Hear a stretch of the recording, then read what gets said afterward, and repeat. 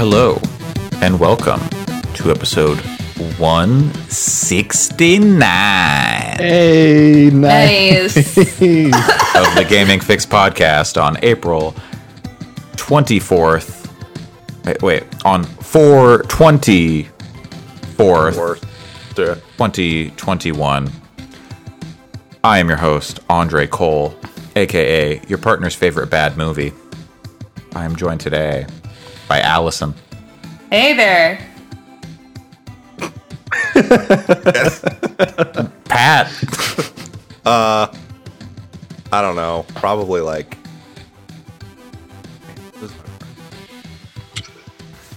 I would say Star Wars Episode 2 Attack of the Clones, because I think that's a bad movie, but. Okay. Sand. It gets everywhere. I like. Course. It's gritty. I heard you say. I thought you said Sam, and I was like, Sam. I was like, Sam's here? No, but no. I'll say that I watched that movie a couple months ago, and I did enjoy watching it now. I never used to enjoy watching it. I still think it's bad, but I at least enjoyed it this most recent time I watched it. And Alex. We'll talk about it in a little bit. Oh, okay. Well, Okay, and I've decided my favorite bad movie is everything in the Neil Breen oeuvre, but especially Twisted Pair, where he plays two twins. Has Neil Breen's movie section ever been known as an oeuvre? It is now. Is Double Dawn a part of an oeuvre? Those are definitely like. I don't know how to phrase it. So I don't want to say good, bad, because they're bad. But enjoyable. Yeah. Like, this is garbage, but like, They're kind I of like it. They're kind of Tommy Wiseau-esque, right? In that, like, Yes. they're Although some of them are a lot more watchable than others. Like, I would say that Fateful Findings is very watchable as a bad movie, whereas, say, I Am Here ... now is not very watchable. I will say I went to go see The Room at a screening once that Tommy Wiseau was at, and he showed his like new thing before it. Oh, is that like the sitcom? Yes, and it was aggressively it was painful to watch. It was not. He was like trying to recreate the weirdness of The Room in like a Friends style format, and it was just see, that's the thing. Like aggressive trash, and it was not watchable at all. I feel like that's the thing that's difficult with bad movie makers blowing up. Like I pieced out of Birdemic 2 a while into it because I was like, this is just like they gave him a budget and he's like aware that it's bad, but he's still trying to make a bad movie.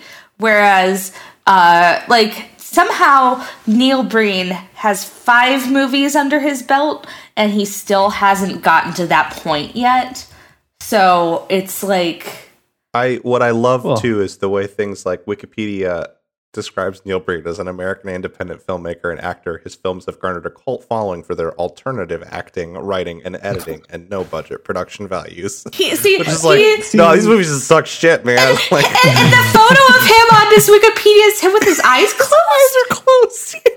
But I am 100% that he wrote this Wikipedia page. Sorry, Alex. That's illegal. I was going to say, I think the best bad media is when it's sincere. Like that's why I love Neil Breen so much. That's why The Room is enjoyable. I mean, The Room is like such an old touchstone at this point that it's kind of like But The Room is like I watched The Room way after I'd seen stuff like Birdemic, and even after I'd seen like Fateful Findings, and I'd seen a lot of bad movies, and it holds up as being like iconic garbage where just Well, Iconic Garbage is a great name for a there's podcast. so many. oh my god! Now, do I need to start a bad movie podcast called Iconic Garbage? I'm sure you'd Aiden be the Pierce's first person, Iconic Garbage. You'd be the first person ever to make a bad movie podcast.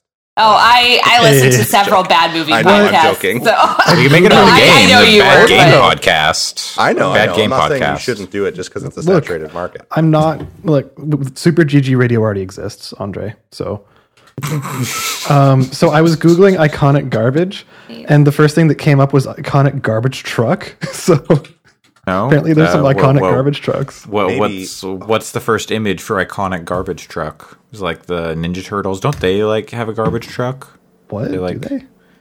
I don't know. Isn't that like a thing? There is almost certainly a toy. Going to the Steam workshop for Assetto Corsa to see if there's someone. Yeah, Ninja Turtles garbage. in Ninja Turtles Assetto garbage Corsa. truck.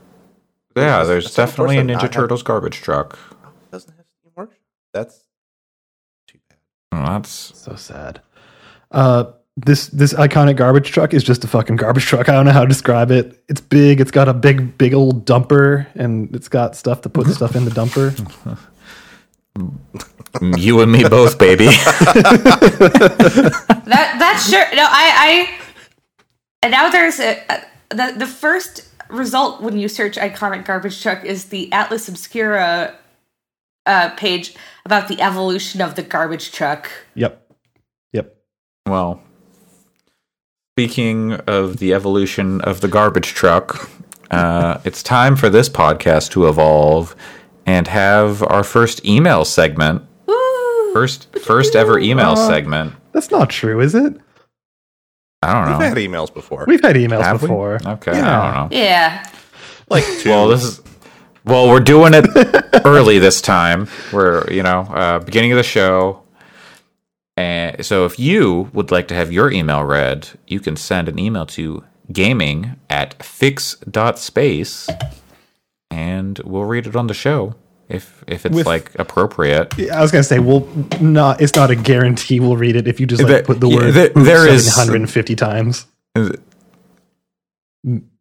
Maybe. We'll see how the show goes.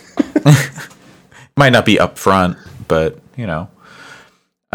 today we are going to read. We've got an email here from David from Brazil, and they ask, "What's your go-to gaming snack?" Ooh. I don't I'm- really snack I'm when like I play a- games. Yeah, me neither. But you got to do something like not like Dusty, like Doritos. I don't know how Doritos became the gaming snack. Yeah, you can't- That's like See, that's because I'm not gonna occasionally touch my keyboard. because I'm not gonna touch my occasionally I'll have a couple controller of or anything, Cheetos yeah. and then I'll be like, I want to play a video game, So- and you're like, well, wait, I don't I- want to get my video games all disgusting. So I'll say Yeah. my probably Cheetos is up there for me. I mean, I don't eat Cheetos that often. It's like a treat, but if it is a treat that I really enjoy, here's the trick that my partner taught me: you just use chopsticks. Oh yeah, I need to You do just pick that. up. You just pick up Totally. You pick up individual Cheetos with some chopsticks. One, it slows you down, so you don't end up eating the entire bag of Cheetos in one sitting. Two, you don't get anything on your hands, so it works. That is the way to go. I'm pretty practiced with chopsticks at this point, so And Cheetos, I am also pretty practiced with chopsticks, but I'm still not particularly good at my hand dexterity just doesn't work Yeah. really well for them. But it's very easy to pick up Cheetos with chopsticks. That they're like practically baked to be picked up by chopsticks. yeah. I'm gonna put out a weird one. Well, weird for the sake of gaming. I if I'm gonna snack, it's gonna be fruit. Usually, Okay. That I feel depending on the fruit can run into the same thing as as like a Dorito or a Cheeto, where it's like often very juicy wet. and like Yeah. wet. yeah. Or If you're like sticky. if you're squishing a pineapple in your fist or something, absolutely. But I mean, if you you get like take a you're bite like of a pear touching at a it. It's weird like angle. yeah.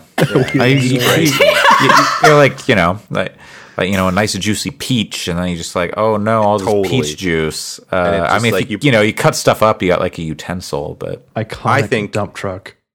I think grapes make for a great game Hell yeah. snacking fruit. That's you know what? That's a good one. Grapes. Yeah. I don't like grapes. What is what? Grapes can do one. I didn't think we had people operating in society that felt that way. Have you ever had like prison? Have you ever had like Grapes are better than. But it sometimes it's annoying when they're too squishy. Oh, totally. Oh, yeah, Sure. that's definitely. Yeah, there's grapes. definitely. Yeah. And then That's all sometimes fruit. you're eating a bunch of grapes and you're like, this is a good grape. grapes. And then you get like a really squishy one and you're like, like makes I you always, shiver. you gotta kind of give them a little rub while you pick them up to make sure they don't have that like wrinkly Well, skin. Andre, if you don't Yeah. like grapes, how do you feel about blueberries? Oh, I love them. Okay. I'll go to town on blueberries. I like Blueberries, grapes significantly raspberries, more than blueberries. strawberries, But blackberries. I like all of the above. Boysenberry. I don't think there's a fruit that I actively don't like. Bananas can fuck off. What? What? What are you talking about? What is I had a happening? banana said what I said. 30 minutes ago in the shower. Bananas they're great. I have What not are you, a learned my minion? lesson. Like what? What you have like you wearing some goggles and like overalls all the time? Like You can what does see that have me. to do with yes. bananas? what do minions eat? Bananas. Oh, I don't know. I haven't watched. I refuse. They didn't, well, like, as somebody who's only seen the trailer, they go, banana, like, come on. In What is Minionese, Donkey Kong? eat? Minionese is just like a conglomeration of like a bunch of different languages. And my girlfriend and I were watching the Minion movie for her birthday last year, and she had like some friends over. Japanese people love the Minions, and like just you can randomly hear like Japanese words. They're like yakitori, which is like grilled chicken. Yeah. Just like as they're running down, like what? Okay, I guess they just speak let me tell Japanese you, randomly. I'm from the Midwest, and people there fucking love the Minions as well. And I have a white hot burning hatred for those little yellow fuckers. So I'm just indifferent, God. but yeah.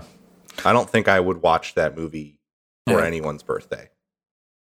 Like, Well, Pat, you're invited for a Minion get together.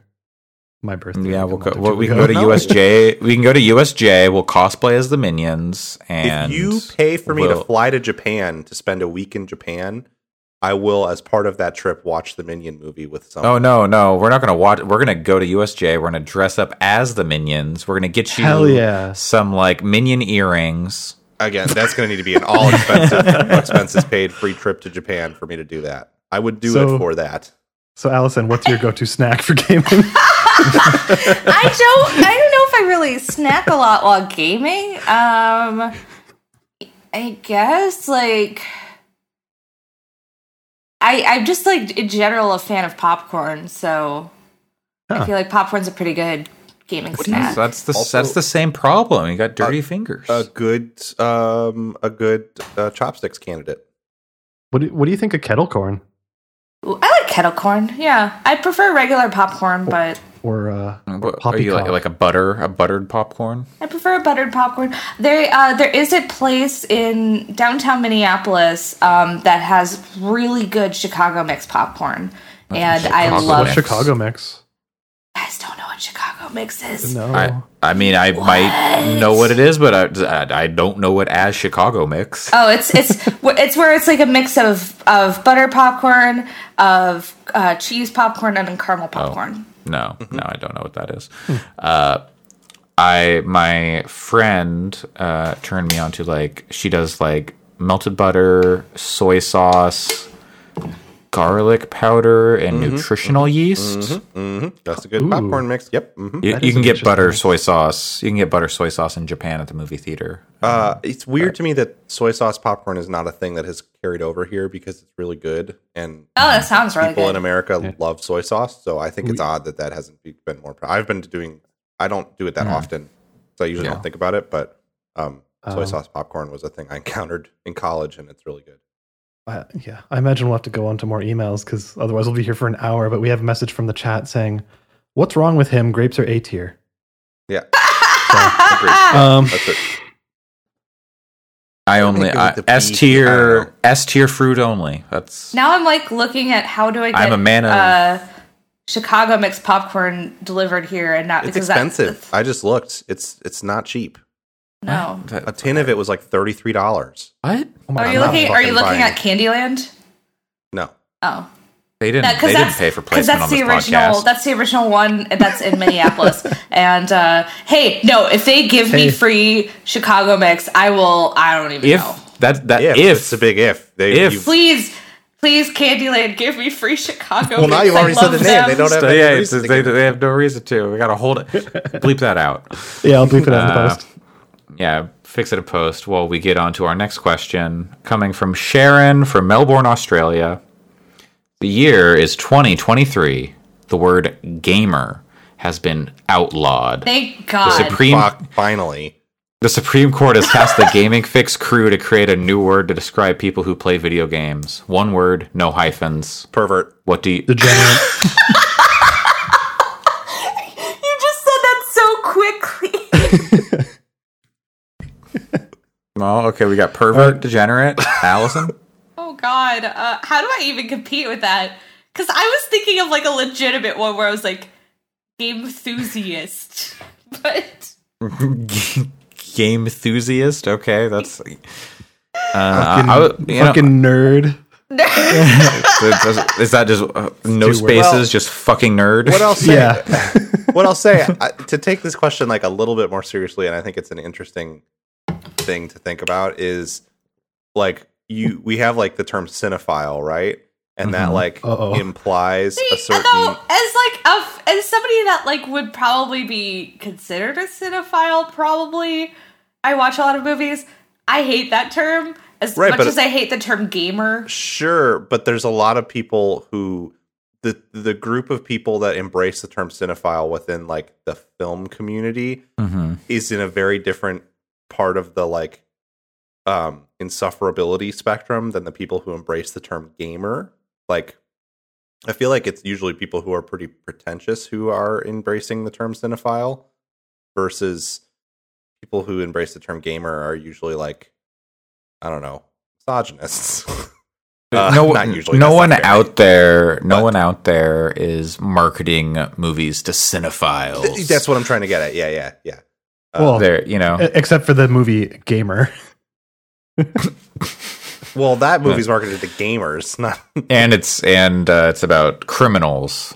So that's true to life in this scenario. My point is like I would think of like the equivalent term in movies to gamer would be like film buff or something, or like movie buff, in terms of it being a more populist term that's like not I feel like people who refer themselves that are usually kind of on the pretentious level, though. What, cinephile or film buff? Film buff. Maybe, yeah, I don't know.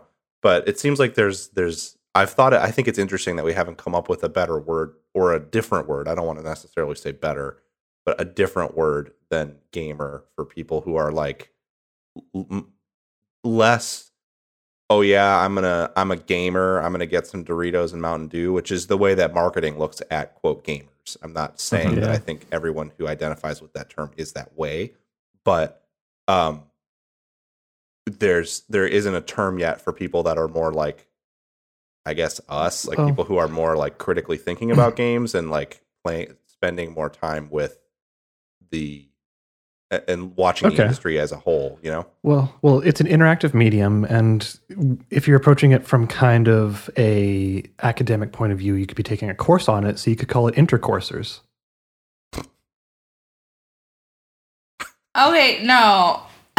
We're back to perverts. Yep, that's perverts and degenerates. Take your pick. You got the left and the right. My favorite Jimmy Buffett song.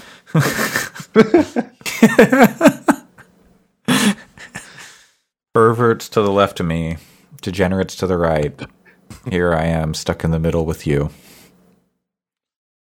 Last question this week from Simon in Austin, Texas. What games are you looking forward to most what game are you looking forward to most in 2021? Not Deathloop, Andre. I've been called out.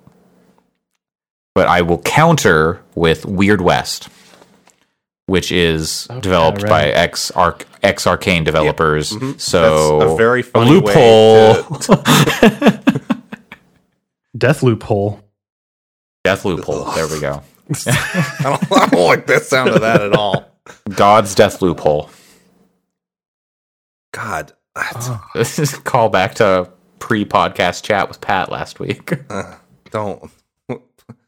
Please don't read into that. I think my answer is probably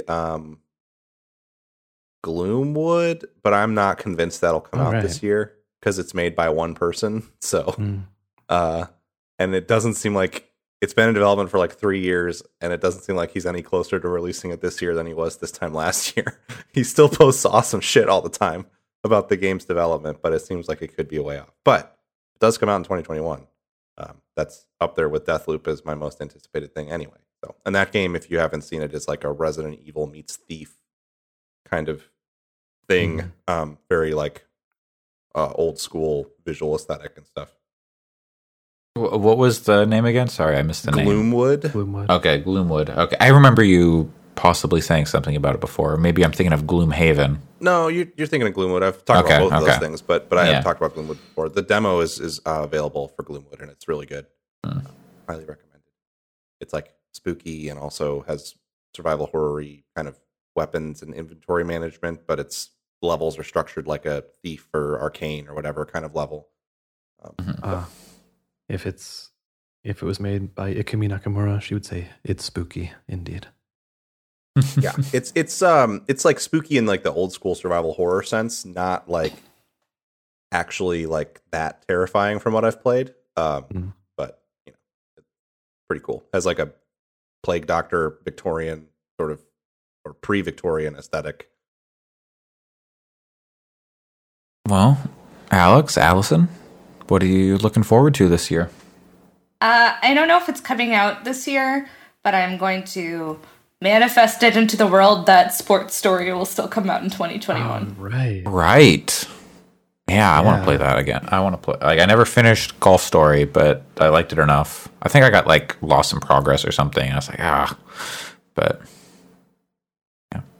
yeah, it's for me. I don't know. Story. Like Syconia Phase 2, if that ends up coming out, would be pretty big for me. But I don't know. I'd have to look at a list of releases to see what other stuff. It's not a full game, I guess, but I'm gonna try to be caught up for Endwalker. Later this year. That's a good one. Actually, good point. To play that when it comes out. Yeah.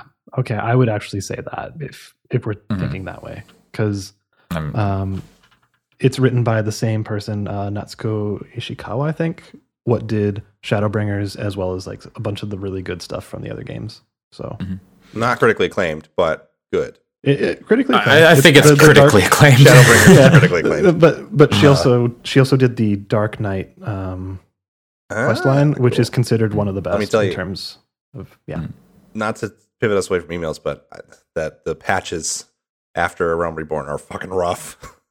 Yeah, so long. They take a while. Pick up in like the second half, but it's a long time. I haven't touched that game this week, since but I need to get back to it. Hopefully, I'm hoping I can get. I mean, I just started 2.4. I'm hoping I can get through. I have a long weekend this weekend, so things are going to start getting more interesting. Yeah, none of it's been bad. Like the writing's fine. It's just been like. There's several times this week, in the times when I've had enough internet to play that game, I've been like, I don't give a shit about this. Why is this a main quest line? It's going to get back to like the characters you care about and like actual plot developments that are more interesting than anything that has happened prior, in my opinion. The quest I did last night definitely seemed like they were finally leading up to that, not chasing a giant Moogle in the forest. The music was fucking great, though. Yeah, it's fine. It's not that it's bad. I just was like, why is this in the main quest line and not a side thing? Well, because they needed to pad out the the time after. It feels like coming to it after the fact is the part that makes that stuff really annoying. Well, that's the thing. I realized last night that what it is everything up to the Leviathan fight, and even going into even Striking Tree, even Ramu. All the way through that feels like the end of A Realm Reborn, not stuff that's leading up necessarily to Heavensward. It feels like it's stuff that is padding out the end of A Realm Reborn. Definitely. And then the Heavensward stuff has started now. It's clear that they're picking up to that. They've mentioned Ishgard and oh yeah, Ishgard. Anyway, we don't have to keep talking about Final Fantasy. No, yeah. I mean, well, that's it for emails. Thank you for writing in, all our emailers. And if you too would like to have your email discussed on the show, once again, gaming@fix.space. Now let's get into our game talk. Does anyone in particular want to go first this week? I don't have the list in front of me at this moment. Let's see. Pat, you've got some stuff we haven't talked about before. I do. Yeah. So I've had really weird internet issues this week and have been like not had any internet during the day, and then it'll work sporadically in the evening, and then later in the evening it'll eventually work. But despite all of that, I've been able to get some time in with a couple of multiplayer games. The first one is a game that my survival game crew and I have been curious about for a really long time because it's got some wild marketing and it's published by Devolver. So it's like got a little bit of weight behind it. And that is a game called Scum. That's our word for gamers. When outlawed. It's funny how the Scum is not a game about gamers.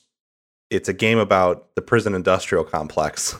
But kind of sounds like it's about gamers, though. So what should happen to gamers?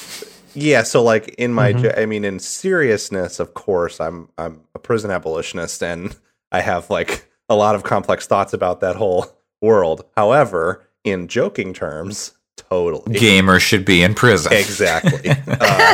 No, Scum is like a weird mix of stick and rock survival game where you can construct buildings and bases and stuff, and sort of a DayZ-like experience. I would say it leans more in the time we've played towards the latter, being a little more DayZ than Rust, because you are like making weapons and tools. There's a shit fuckload of crafting in that game, but you're also like going into towns and then looting buildings and to find materials and to find like good shit like guns and stuff like that you can't just craft. So sorry, you have escaped prison in order to get to these towns? So you are a prisoner and you are put on these islands. You're put on Scum Island to fight in like deathmatch. Basically, it's like a battle royale. But it's not a battle royale in terms of a video game, the genre. There's no closing circle. There's no like you survive as long as you can. The map is huge. It's like 144 square kilometers. It's really big. And then you drop in, and it's mainly designed to be a game that you play in a PvP setting. And my friends and I are hoping that we can like we're playing on a private server right now to learn it, so we can like go in without it just being a total nightmare from the jump. But it also has like zombies walking around the map and like animals and stuff. It's just DayZ. It's very similar to DayZ in a lot of ways. It's more interesting, I think. Can you poop in DayZ? Yeah, so this is the thing. I can. The thing about Scum that is really fucking wild. First of all, the way that it handles just like in order to bandage a wound, you get hit by a zombie, it makes you sick. For some reason you use bandages to heal yourself. It's early access. I think it's just that they haven't worked in like medicine and illness in a full like way. So you need to or a better example is, let's say you fall off of like a 10-foot high roof. You're probably going to hurt your leg. Maybe your leg is bleeding now. You hit your life alert. I wish. Your life alert is yelling into your microphone, "Someone help me. I've fallen and I can't get up." So you're bleeding now. Your health is going down. You need to bandage your wound for starters. You're going to be limping because you hurt your leg. You're going to be moving slowly, and you also need to bandage your leg. In order to bandage your leg, if you have bandages that you've crafted, you can use those, or you can just use a rag. But the rag needs to be clean. In order for the rag to be cleaned, if you have dirty rags in your inventory, you need to go to a body of water, put soap in your hand slot, and then wash your rags using the water and the soap.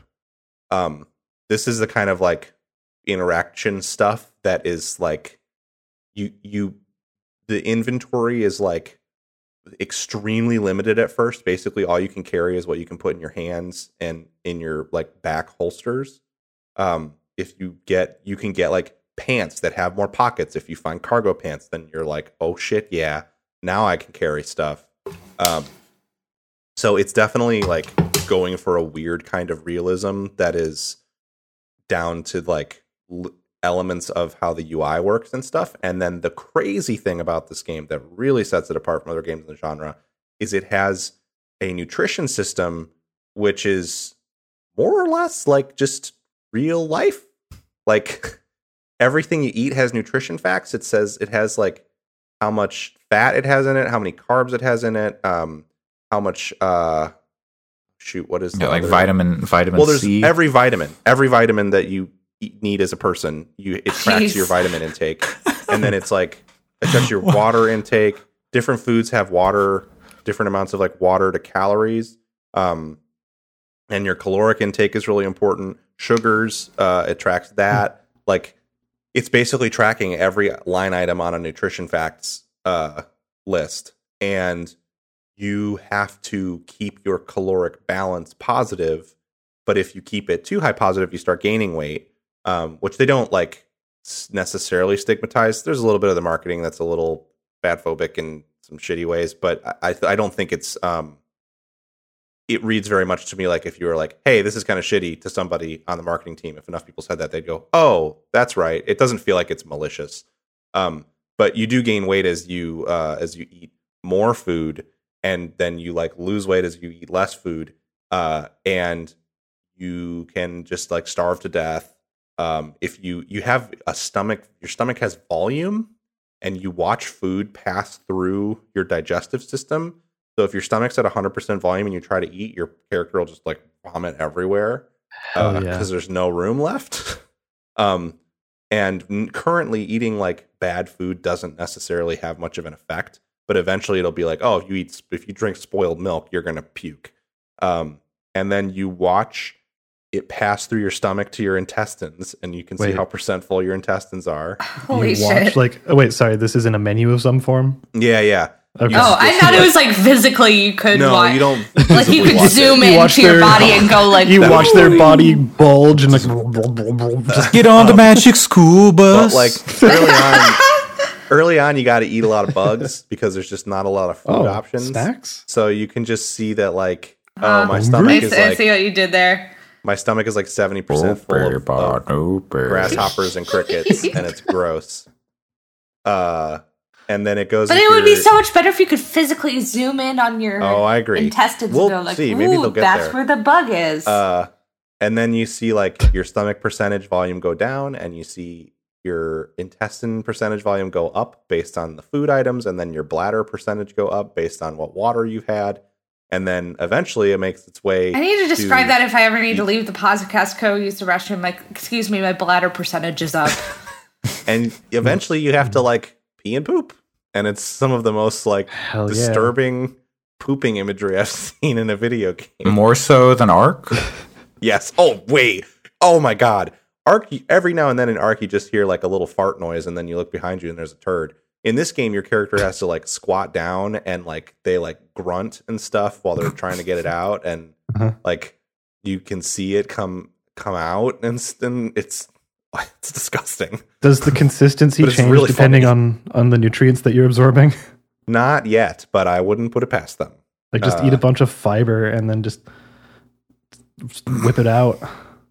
Yeah, it's I think if you pee on fires, it puts them out. I think. Anyway, true to life. It's a really weird game. Is it good? I like it so far. Yeah. I mean, the level of stats feels very much like I'm like, oh yeah, I see why Pat likes this. Where I'm like, we're just the level. You have to do things like I have a gun, I have a 9mm, and I haven't found a magazine for it yet. So currently, I have to chamber each round individually by dropping it in the and then sliding the slide. Once I find a magazine, I can load the magazine with rounds, but I have to make sure like it'll be the kind of thing though, like once I have one magazine, I'll have one magazine worth of ammunition. I can fire it off, and then if I need to reload, I have to like sit down for a few minutes and put bullets back in the magazine to load it with gun. This sounds like DayZ. And so the thing that I think I feel it's a little bit more stalker than what I've played of DayZ, because I think that they do a better job of creating like goals for you. DayZ always felt to me like the only goal was to survive as long as you can. Whereas this game does have an eventual, it's not in yet, but once it's out of early access, it'll have a like quest chain kind of to escape and sort of win, I guess.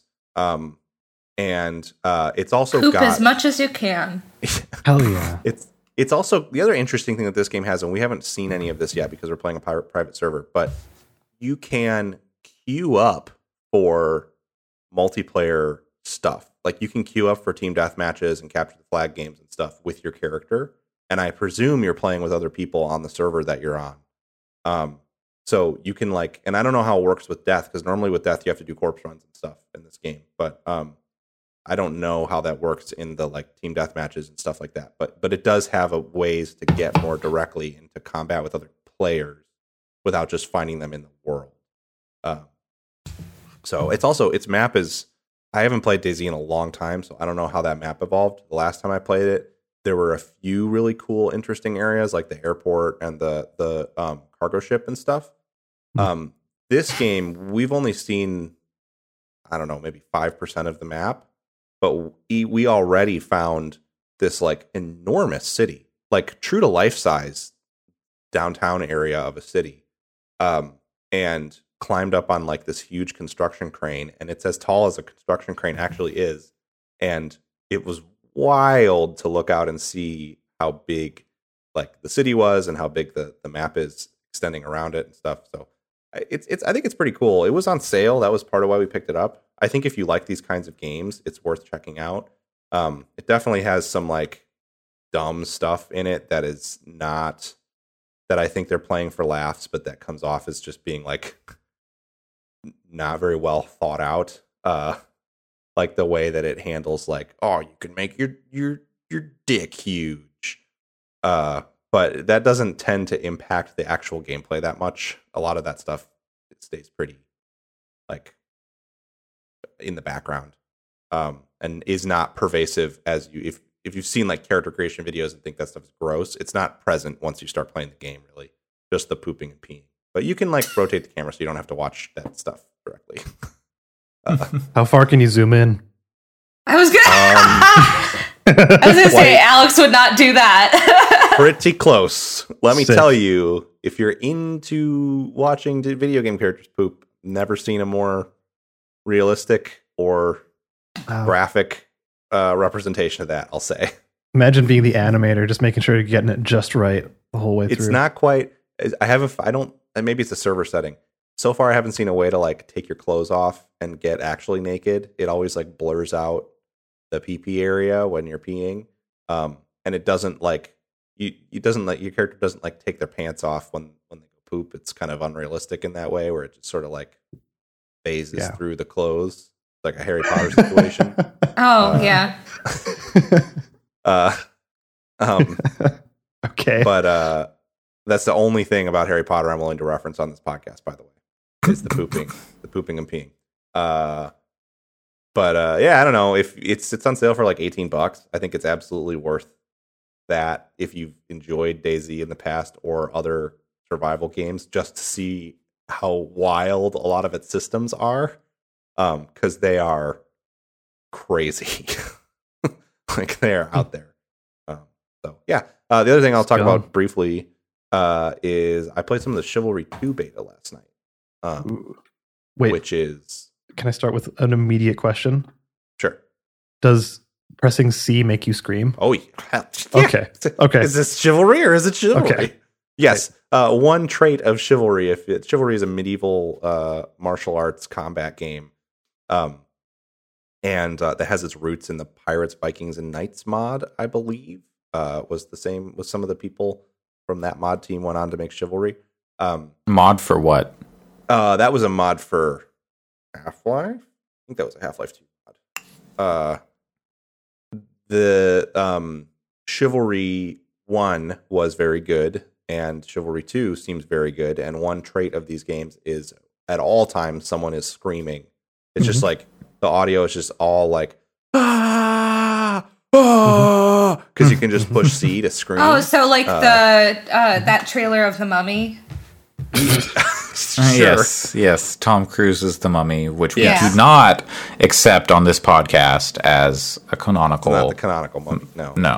No, but that trailer is canonical. That is the canonical Mummy trailer. But Reminder: not the canonical movie. that film was going to be part of a the Monsterverse, Universe? the Dark Universe, yeah, which was specifically inspired by the MCU, and it was going to be for the Universal Studios or Universal Pictures Monsters. Anyway. They did like a Frankenstein and a Mummy. Was that Frankenstein with Aaron Eckhart? Aaron Eckhart? Is that his name? Out, but that movie came out.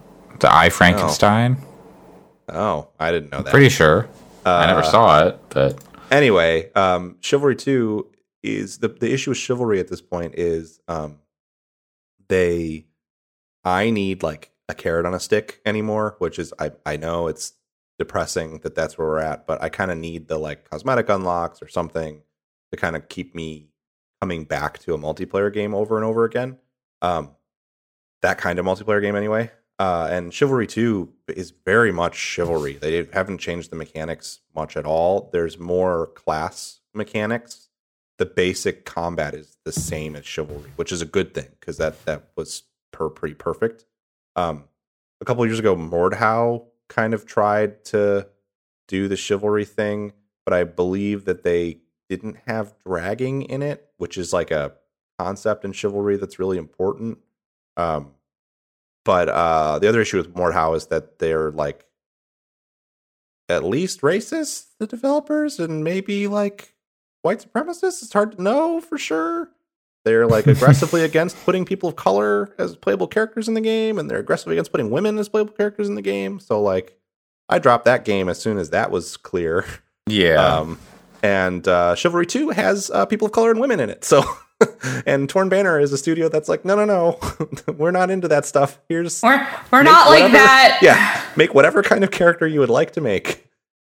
So I feel much better about playing it. And it's a little insufferable because the in-game chat right now is basically all just people like arguing whether Mordhau or Chivalry is better, which is a very tiring conversation. I can say that not just for the above stated reasons. I think Chivalry 2 is a way better game than Mordhau. It feels way more polished. It's like its combat is extremely intricate, but you can enjoy it even if you just want to hammer the C button and run at people and click a bunch. I mean, we haven't played Mordhau in over a year at this point, so things could have changed and whatnot. But I don't remember even possible with a timeline on that. Mordhau had pretty intricate combat too. They have very similar systems. Basically, you're like left clicking on the mouse and keyboard anyway. You're left clicking to swing your sword to like chop, or swing your sword left to right or right to left based on where you are in a combo. You roll the mouse wheel down to do an overhead strike. You roll the mouse wheel forward to do a stab. And then there's heavy attacks. And then you also have like a kick that you can use to break a block. There's a block. You want to time your blocks. So you hit right click and try to time your blocks, because then you can riposte immediately, and your ripostes strike through other people's attacks. So if they try to combo you, you cut through them. It has a lot of like borderline fighting game kind of stuffs with like priority and timing and stuff like that, without going full For Honor, which is very much a 3D fighting game. It's really interesting mechanically. Like I said, I don't remember how much the first Chivalry had like class based stuff in it. It had some. It had like a little bit, but this is bordering on a TF2 kind of thing where, if you play as I've been playing, there's 4 like class trees that each have 3 individual choices of character in them, and then each character choice has multiple equipment choices that you unlock, and all this stuff is you're unlocking as you're leveling up. So I've been playing the knight top level class, and within that you can play as an officer, which has like a 2-handed weapon, and has a horn that you take out and dude on. It's great because it's like the skeleton duding meme. You pull out your horn and do a like, and then it heals everybody around you, all of your friendlies. Or you can play as the called Bannerman, maybe, but it's like a knight class that has a one-handed weapon and a shield. So it plays very differently. And your like kind of ultimate ability is you can drop a banner that as people stand around it, it heals them. So instead of like a quick burst heal that you can pull out, you can instead drop like a slower area heal that's persistent. So those are different from class to class, and it's pretty cool and interesting. And the objectives are fun too. It's like a mix of like TF2 style push the cart objectives and then like capture points. There's one fun one where you have to like pick up torches and throw them at tents. You have to actually do that, and it's very easy to get killed while you're running around with a torch because you don't have your weapon out. There's one point where you have to kill an heir. I think it's played by a person who's like the VIP, becomes the VIP, and you have to kill them. It's like the final stage of this castle siege level. So it's a really cool game. I'm extremely excited for it. I think it's going to be, it's like $40, which seems like an incredible value. It's definitely the multiplayer game I've been most excited about since like Modern Warfare. And I may end up liking it even more than Modern Warfare. I mean, it's really, really good so far. And hopefully it looks like in the beta, you can't customize your character. It just randomizes character models for you.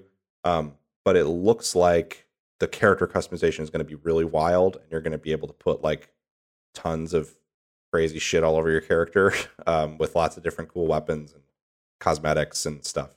So, I'm hoping this is one of those games where I like kind of hoping they start doing battle passes and stuff for it, as much as that can make people groan, because I would love to have more characters and skins and stuff like that, and weapons and stuff.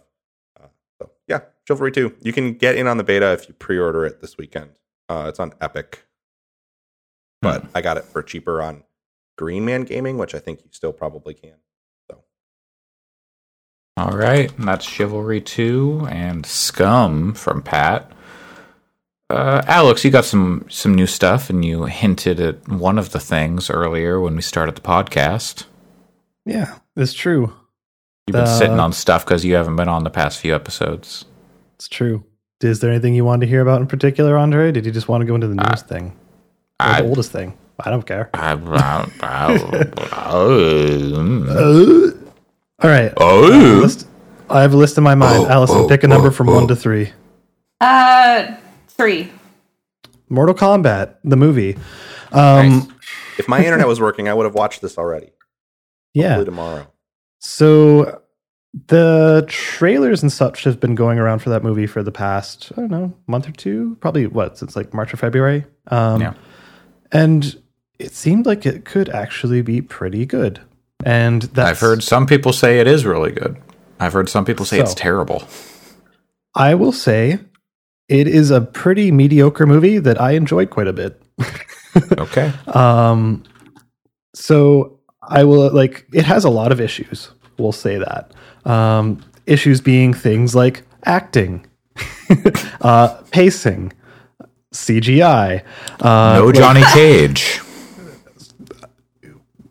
But anyways, so it's not bad. Like if I were to give it a rating out of 10, it would probably be like a 6, maybe a 7. Okay. But so is that a 6 or 7 with the way that you should actually rate things, which is how movies typically are rated, where a 5 is like, it's fine. No, I'm just saying, just kind of more just objectively, if you were at a college course and you submitted this to be adjudicated, it'd probably be like a 6, maybe a 7. Because video game ratings are, if it's below a 7, it's dog shit and you should never play it. And if it's above a 7, it's great. Yeah. And if it's a 7, maybe you'll like it. Where it should be, if it's a 5, it's fine. Higher than that, it's positive. Lower than that, it's negative. So I will say, I don't know how anyone could ever watch this movie without having any context for anything Mortal Kombat. because they will just throw stuff in where they just kind of expect you to understand what's going on without contextualizing it. Like Chun-Li, right? Yeah, like when Chun-Li shows up, and then like when they'd throw people into the volcano. Anyways, like with Doa-Tech and all that. Anyways, so like jiggle physics, Blaze Blue. those the gears that they work with are really guilty. This whole thing is to find the king of fighters, right? Yeah, that's like the whole point of the movie. Yeah, it's Virtua, but it's fine. There's a lot of extremely stupid stuff in this movie, to the point where it's like, I don't know if I'm into it or like if it was hilarious because it was so dumb. Like in Mortal Kombat 11 when they were like, "Hey, let's travel through time," and everybody's here. Amazing. I'm kind of glad to hear you say that, Alex, because one of the things about Mortal Kombat that has bothered me, I like the newer games. I still haven't played through 11, and I know I should, but there's like a weird thing that sometimes big Mortal Kombat fans do, where like they're like, well, now it's just good. It's not stupid or silly anymore. It's just incredible storytelling. As somebody that knows nothing about Mortal Kombat, I'm like, so dumb. It's really fun. And they're really good, but they're really stupid still. Right? Yeah. And I mean, there's nothing wrong with saying something's stupid and fun. No. Like, I like a lot of stupid things, but like, I feel like acknowledge they're stupid. I've known some Mortal Kombat fans in my life that have gotten a little up their own ass about the lore and the story now. That it's like not like it was in the 90s. They figured out how to tell a more compelling story. Yes, but I'm glad that it's higher quality than it used to be. I'm glad to hear that the movie doesn't necessarily try to appeal to that crowd, and has still. It does some stuff that tries to be like dramatic and serious and like, oh, we're trying to make a point with something here, but it really fails at all of them, just because. It just kind of, the dialogue, the way it goes by is just like, okay, we need to get through this in the script because we have a lot of stuff to go through, but like, we don't have that much time. And like, that's what I mean by like, it just kind of assumes that some of the stuff going in, and the pacing is all over the place. Like scenes that seem like they should take 10 minutes, take like 30 seconds. And then other scenes that seem like they should take 30 seconds, take like 5 to 10 minutes. So it has a tough time with pacing, but it's fun. It's for a video game movie. If we're going to use those terms, I think it's good. Like it's full of fan service in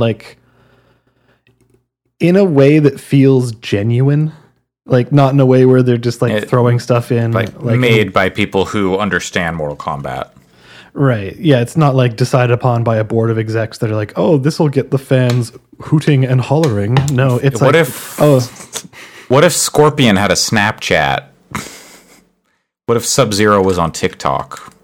Yeah, I would follow Sub-Zero on TikTok. Remember that Spider-Man, like the Sony exec being like, what if Spider-Man was on Snapchat? And then he was doing daily check-ins, and it was like an exclusive club, and his movements are so beautiful. What if we set it to some like dubstep? What if Spider-Man was just a slob like one of us? Yeah, just a stranger on a bus. Actually, Marvel's Spider-Man on the PS4 did bring us that reality with Spider-Man and the fast travel, just like being on the train, and like people falling asleep on him. That's the whole. Wait a minute. This is the entire appeal of Spider-Man, is that he is just one of us. Just a stranger on a bus. That's the whole thing, is that Spider-Man's the most like normal, average person. Yeah. Even after he gets his powers. He's just a dude. Yep. Anyway. It's not like the Falcon. They should, you know what? They should make a Spider-Man movie. Yeah. They've never done that before. Also, they should make enough Spider-Man movies that in like 10 years or 20 years they can do a like team up with all the different Spider-Mans from movies. Yeah, like some sort of like Spider-Verse.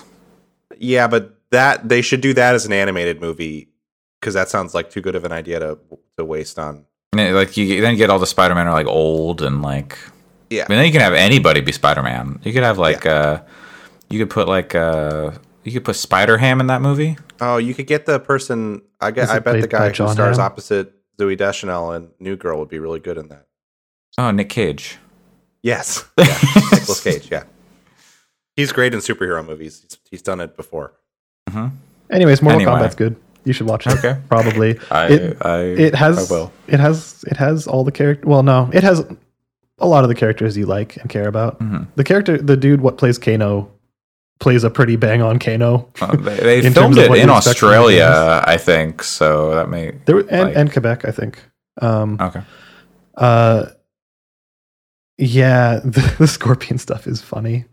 I heard there's a scene where like there's like a generic like main character named Cole or whatever. Scorpion's like talking to them in Japanese, and Cole's just like, I don't speak Japanese, man.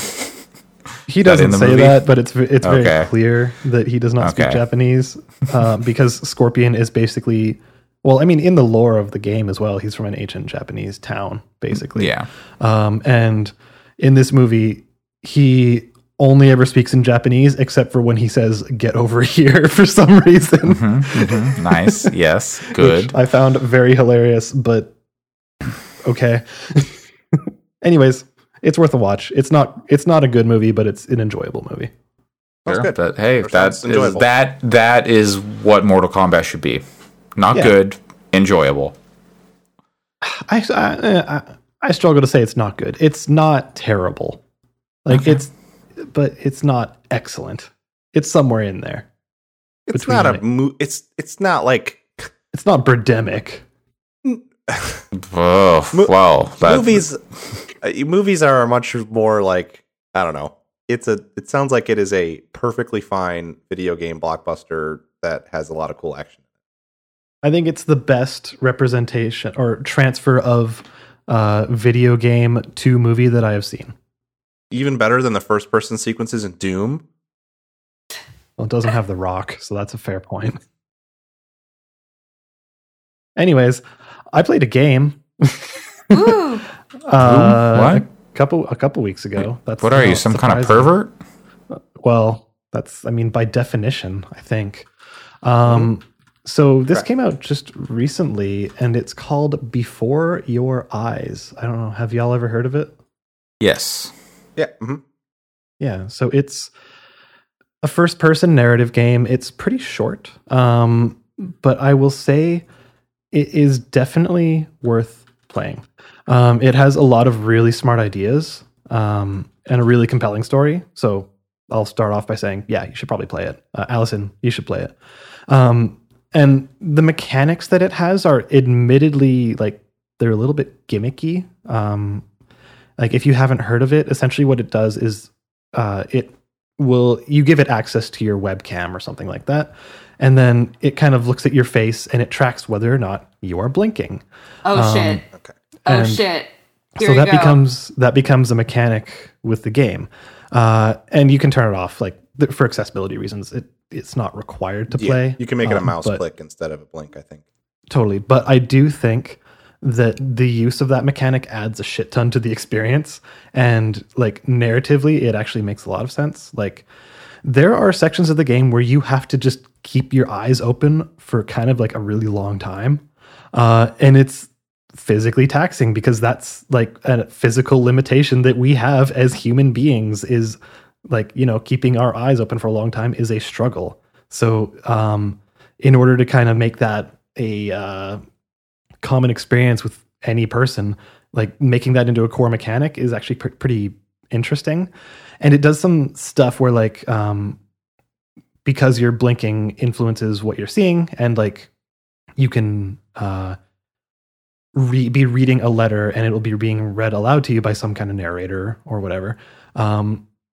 If you blink, you stop reading it and it goes to the next scene. So you, if you're enjoying the narrative, you want to keep your eyes open, but you might not even pay attention. You just be like, blink, oh, and it's gone. You can't just go back. So it's like, wow. You might be reading this heartfelt letter, and if you're like feeling a little teary-eyed and you just go blink, and then it just moves to the next scene, which it's interesting. And it lends itself well to replaying. especially because it's so short. Like you can like probably an hour and a half, right? Yeah, you can go through it in like an hour and a half. And I will say it's worth it. It's twisty. It's got some interesting ideas to the story, and I think the overall message that it's going for is strong. It's sad, very much. It's one of those, but the message it's going for is good. It's positive, and it's not preachy about it. I would say, like, it's not trying to be like forcing some kind of message on you or some kind of lesson or moral or whatever, but it's good. It leaves enough up to interpretation that it's worth a discussion in a spoilery way. I am buying this right now. I just bought it too. I've been meaning to play it. I had heard, not that I don't mean like, well, Alex likes it, but what's important to me is, but Patrick Klepek has been talking this game up too, and he said that it really hit for him. And it's good. I think Imran Khan was talking about it a little bit. Just been lots of people have been like, this is one of those crying games, but it's really good. So I'm interested to see it. And it's a pretty low barrier entry, I think. Just at normal price, it's like $10. Yeah. So it's worth it. The developers, it's been so sad. You watch the developers on like Twitter and stuff, they show screenshots of people who have played the game and left positive reviews and were like, yeah, we really love this. And then they refunded it because it's less than 2 hours. Oh, that's And like they've had a lot of people doing that. And it's just like, why would you do that? It's so good. It's $10. Jesus. Like, I mean, I get that that's a lot of money. Degenerates. It's, I don't want to like, I'm not trying to like do any kind of like economic shaming of anyone, but like, it's $10. It's really scummy to play the entire game and go, it's time to you're playing the thing Yeah. and you're using it, like, you know, you're like, if you have the like, then that money's locked up in Steam anyway, so it's not like I'm gonna you can get refunds to your okay Can you? but I didn't know that. you can now. But yeah, before your eyes. It's harder if you do it a lot, though. I think they make you lock it into your wallet. I don't think if you're someone who does that, I believe if you abuse it, eventually it does turn into just credit probably refunds, like a money laundering loophole thing, so they probably are like, yep, you gotta, makes sense. All right, well, that's Before Your Eyes, right? That's what it's called? Okay. Yep, worth a look. And then the last thing I'll talk about is You're gonna offer us a nice egg in this trying time. Yes. We found an egg. Someone made that joke when we were playing nice Scum. egg. As somebody who's only seen the first episode of this, nice egg is an option to say. We were looting an apartment building in Scum, and on like the 5th floor, I walked into a kitchen, and there was just an egg sitting on a table, just sitting upright on the table. It was still good. It's like Resident Evil 4. Yeah. Anyway, sorry. So, yeah, this is an anime and eggs are a part of it.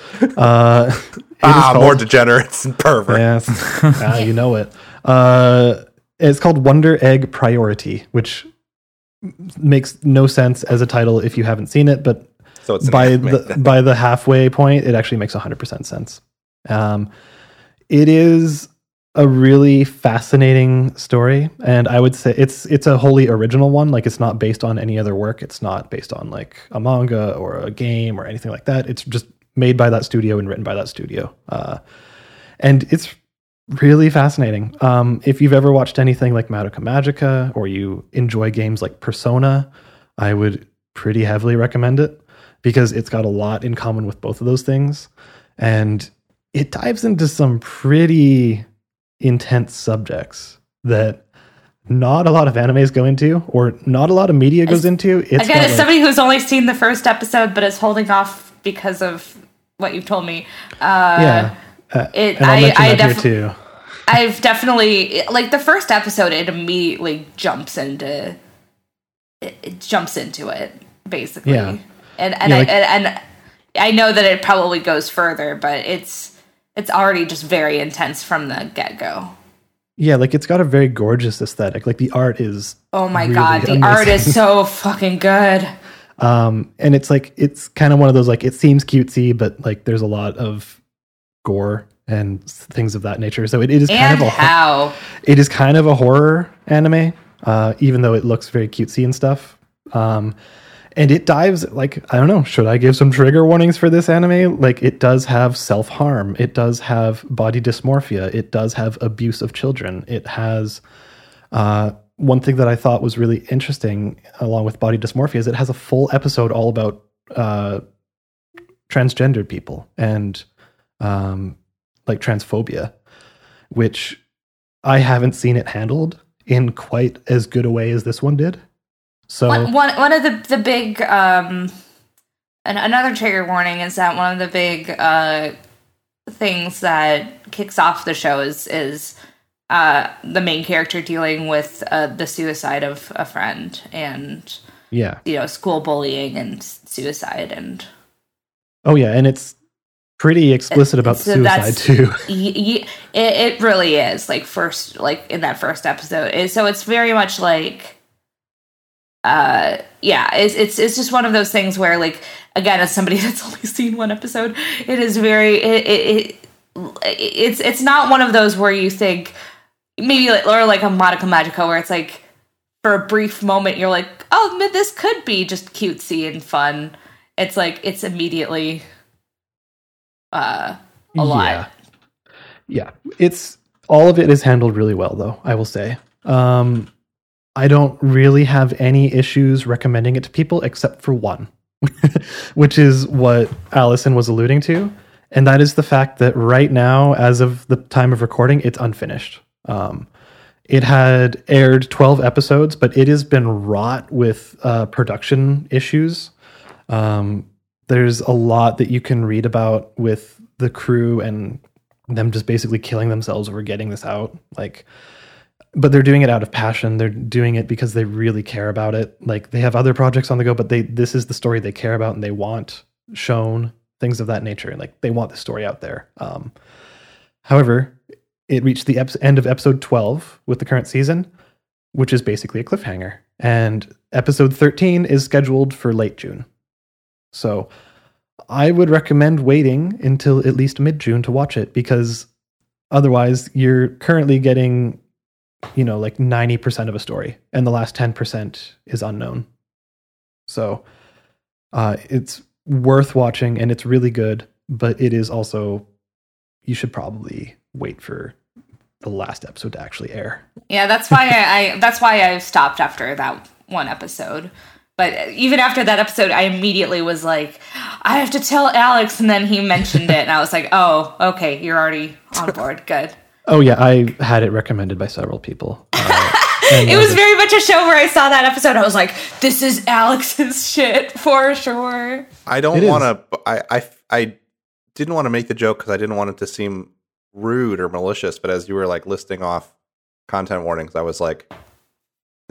I just kind of assume most of the shows that you recommend to me come with at least a handful of those. Probably. Not that there's, if it's handled well, it's good. I don't mean that as in any derogatory way at all. Yeah.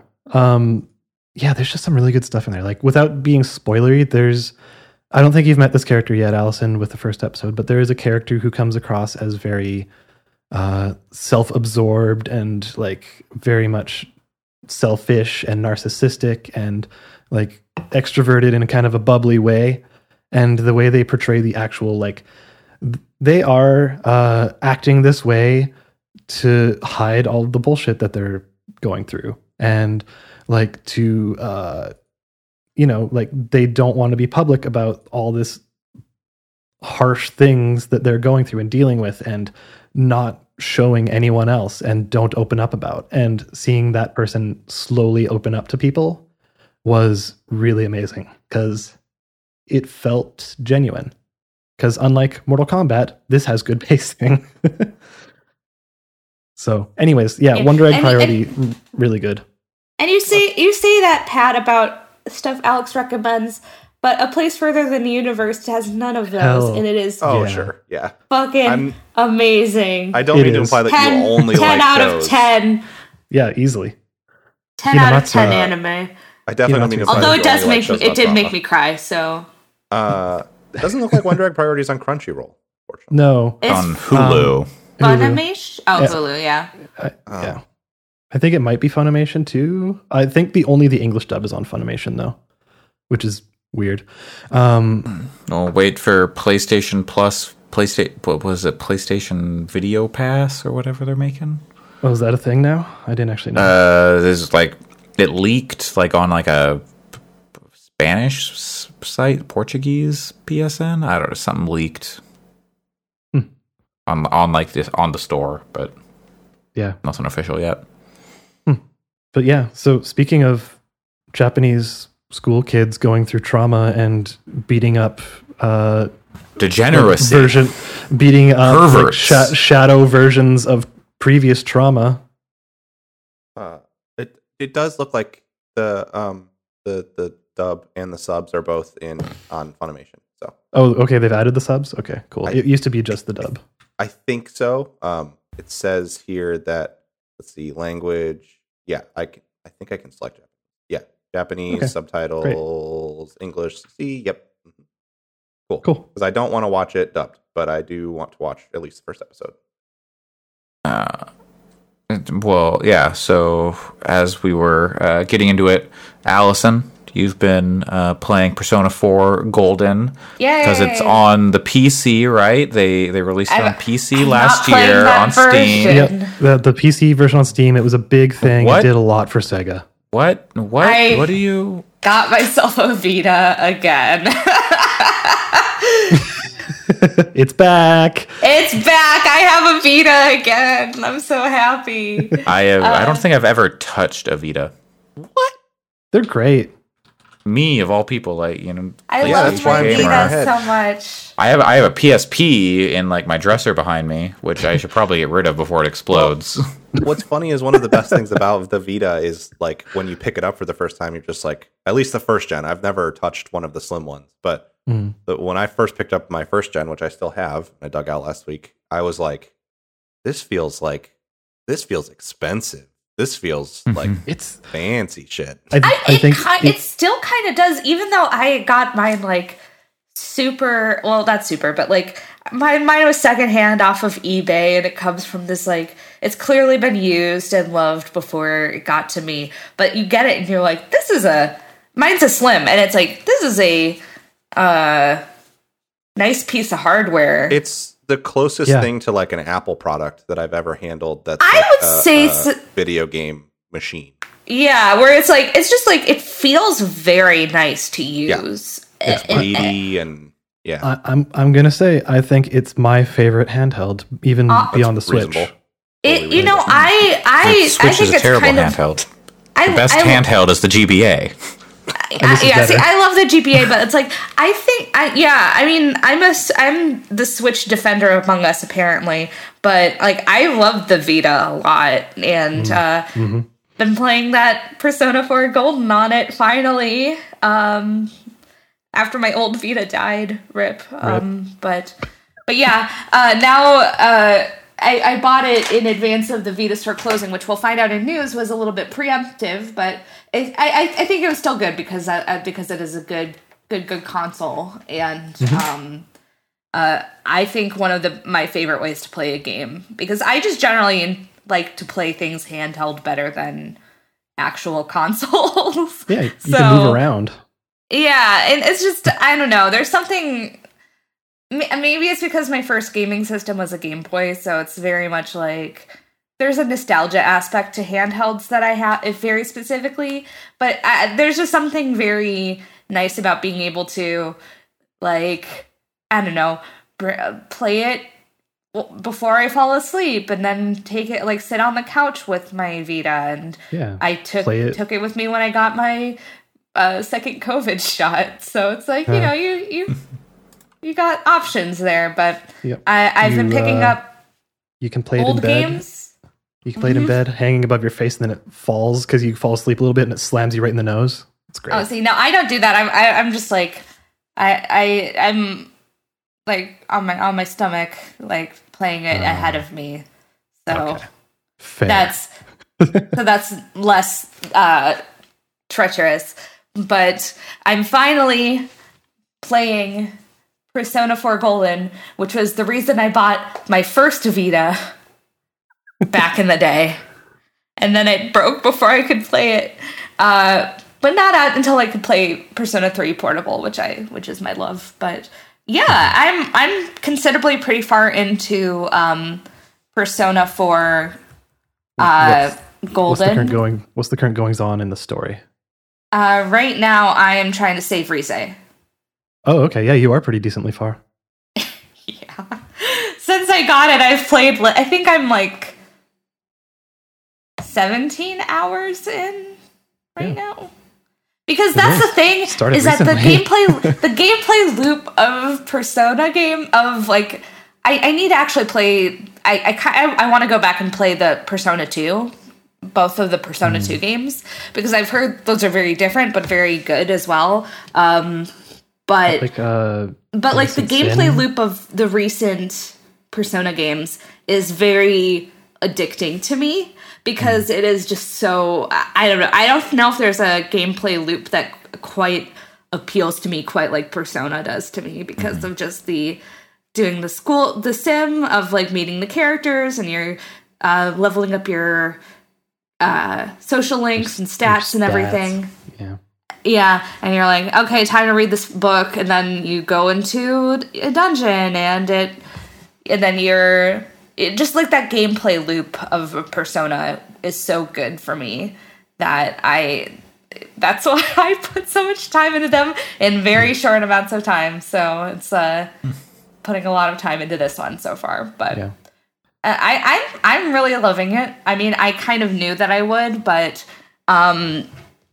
I've started to see some of the elements that are kind of problematic, but at the same time, part of me is kind of happy that they're covering subjects like this. It's very weird because it's like there are certain elements where I'm like, yeah, it would have been nice if they had done this thing better, but at the same time, they are covering subjects of sexuality and gender in a way that a lot of games don't necessarily do. And since the original game came out in 2008, I'm willing to give it a little bit like some leeway. Where that falls apart for me is like, Persona 5 came out in 2017, right? Right. And it still has a lot of those issues and has like further doubled down in the Royale, right? With some stuff, like they changed some things, but it didn't actually, or not even double down, but like they changed some things, but didn't actually like address it that much. Yeah, it didn't remove the problem, just like changed it and like reframed it a little bit. Yeah, and I don't think it's quite as they're different problems, but it's a lot of stuff still there. I feel like the thing about Persona 4 is that it's like from the characters that I've seen, it's like very important to the characters, whereas in Persona 5, it's like kind of offhand jokes. Yeah.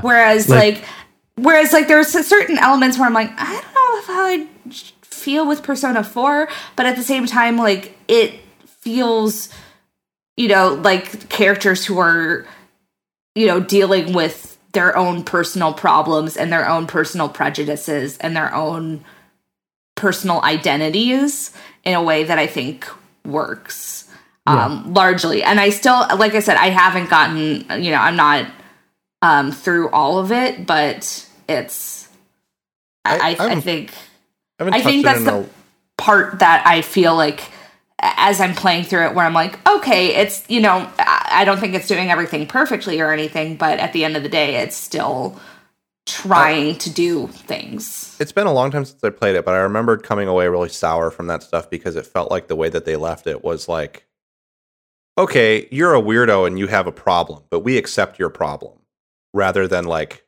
actually understanding and like... Yeah. I would disagree. That's not the vibe that I've been getting at all. I would disagree with that. Like, I think if we're talking specifically about Kanji and maybe even Naoto, because you haven't got to the Naoto. Have you finished Persona 4 originally, Allison? No. Okay, this is the first time. So I'll leave the Naoto stuff. I mean, I know about Naoto. But like, I think Kanji is really good. I think he's handled really well. They do a really good job with his character. Yeah. And I would die for Kanji. He is my favorite. That's maybe it. Is that I'm like, I would lay down my life for Kanji because I love him as a character so much. But a lot of it is just like really on his like personal insecurities and his own personal feelings as he's trying to, work through it. Work through them. Yeah. Yeah. And it's like, it's very directly like, am I gay? Like he's coming to terms with those kinds of questions and like, oh, I'm perceived as this big tough guy mofo who beats up bikers all the time, but I love knitting and I love all these kinds of things and I might like men. Is that cool? And like, he wasn't sure. And then he confronts it and he's like, yeah, I'm cool with it. And I think that's really well done, especially for something that's like closing in on 15 years old from Japan. So I think the Naoto stuff, there's more discussion to be had there, right? But, and so you'll get there, and we can talk. Yeah, about and I know a lot of the basics of it, and I think it's very much like falls into the trap of like, oh, Naoto's technically not trans, but this is, and it's problematic, but it like I think in a way that like feels similar to the Danganronpa situation from what I've seen, but yeah, I'm not there either. Yeah, I didn't find it as intensely problematic as some people do. I think there's some tone deaf stuff, but I think the message they're trying to convey in a lot of ways is worth thinking about. It's just messy. It's messy. Like, but at the same time, I feel like I don't think it's necessarily malicious. It's just it's very messy. And I think it's really interesting. I think it's super interesting that they went for it in such a mainstream game and for a main character. It was Persona 4 mainstream. Oh yeah, by that point, maybe totally. in Japan, even in North I guess America. the West. Yeah, I worked at GameStop when it came out, and it was like, people were into it. They weren't like crazy about it. I'm thinking of Persona 4 Golden. Yeah, but did Persona 4? So 2008. But I was working. I would say. Sorry. Go for it, Pat.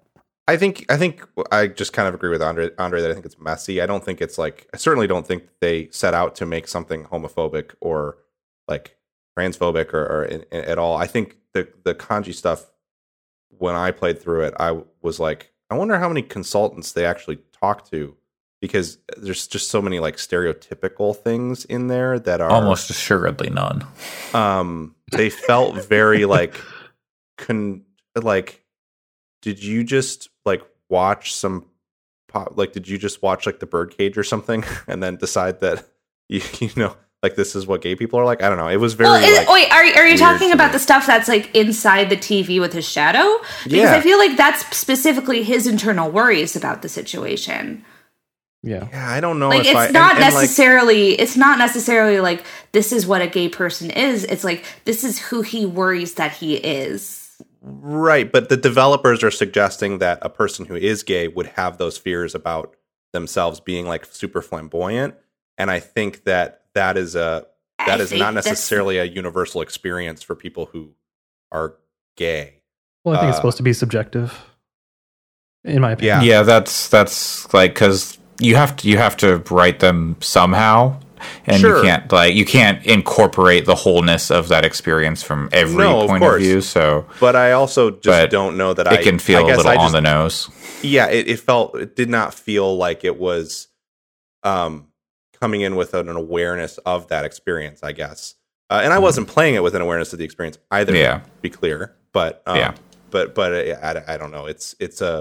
It was definitely very messy, and I really didn't like that sequence. I like Kanji as a character outside of that. I think outside of for the most part, outside of his specific dungeon sequence, he's done pretty well. And I enjoyed him, but I also think like it does sort of generally lean into the idea of like, oh, isn't it wild that it's the tough guy who might actually be soft and into men kind of thing is how I read a lot of that. And I mean, that's like kind of that's a trope in a lot of like media is, their hidden, their outward rough exterior and then their inner tenderness, and whether that's homosexuality or that's the just like game.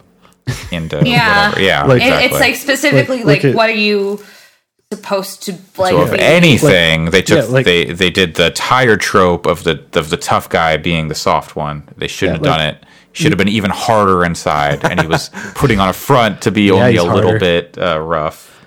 But look at Yukiko's story, and it's really not that much different. Especially if you look at like how she sees herself, caged up as a bird, blah blah blah, or Chie, and Yosuke it goes by pretty fast, so you don't really get much of it. But it's pretty much the same for all of them, and I think people. I feel like also like with Yukiko, like her, like a lot of her like stuff was very like flamboyant too. So it's like it is just like everything it's just not subtle. To the extreme, like everything is to the extreme. The subservient daughter to the rich family kind of thing, where she doesn't want to actually be there, right? Like. It's tropes. It's not working in subtleties. No. So but it's also like how we view the world, like in general, like how people view the world is through tropes. So tropes the game. And I mean, like, if you ever look at like mental health kind of things, such as what's it called now? I can't remember.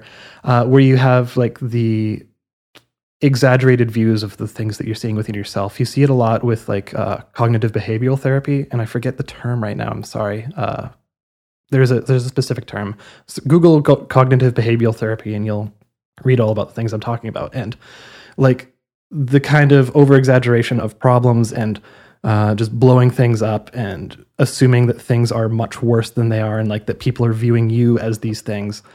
That's a very common mental health kind of thing. So, how? And I don't know how you convey that differently. Like, I don't know with Kanji specifically, like, how do you do it differently? Do you go even more? Do you be like him, like, oh, I just want to suck all the rock hard ding dongs? Or do you go more subtle and be like, oh, I think I may have like this thing that I don't know how to handle, but it's not popular. It's not a thing in Japan that we can show outwardly. Like, I don't know which way is better. And I think the way they did it, sure, like you can poke holes in it. You can look at it and say, oh, there's some insensitivities here. But again, it's subjective.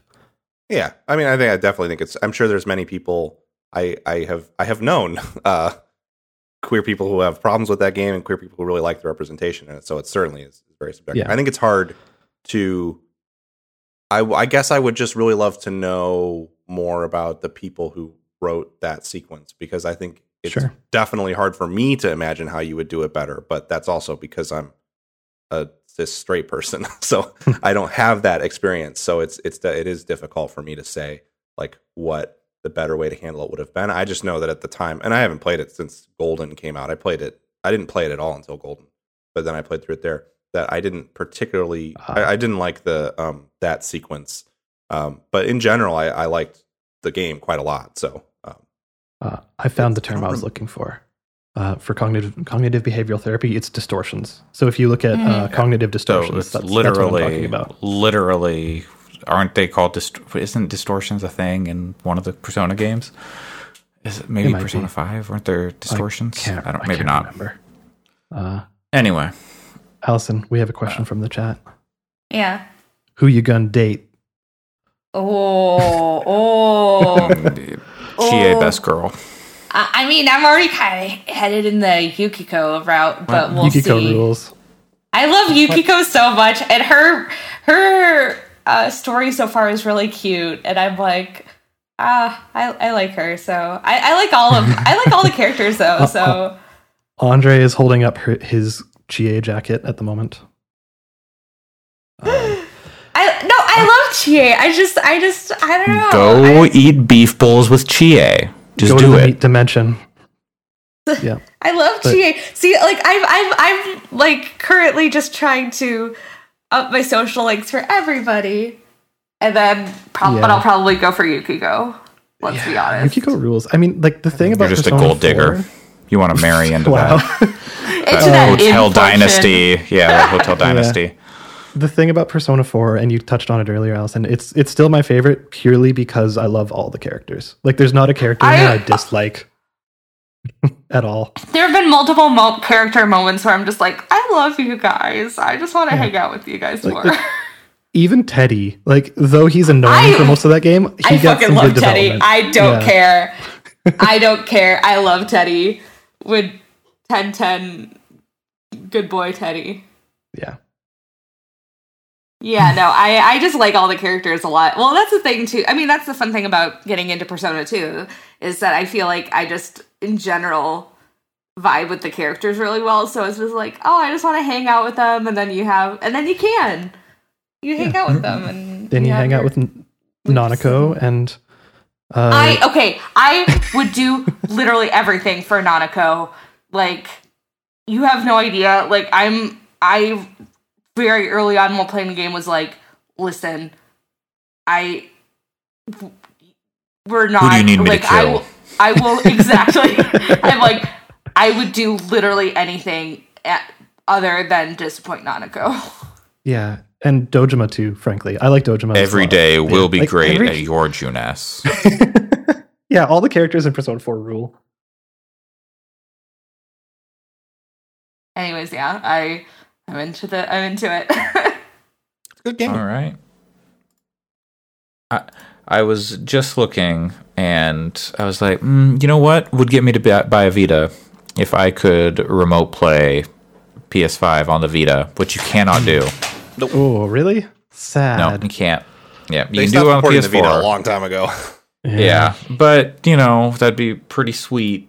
Just like remote play. Let's put it this way.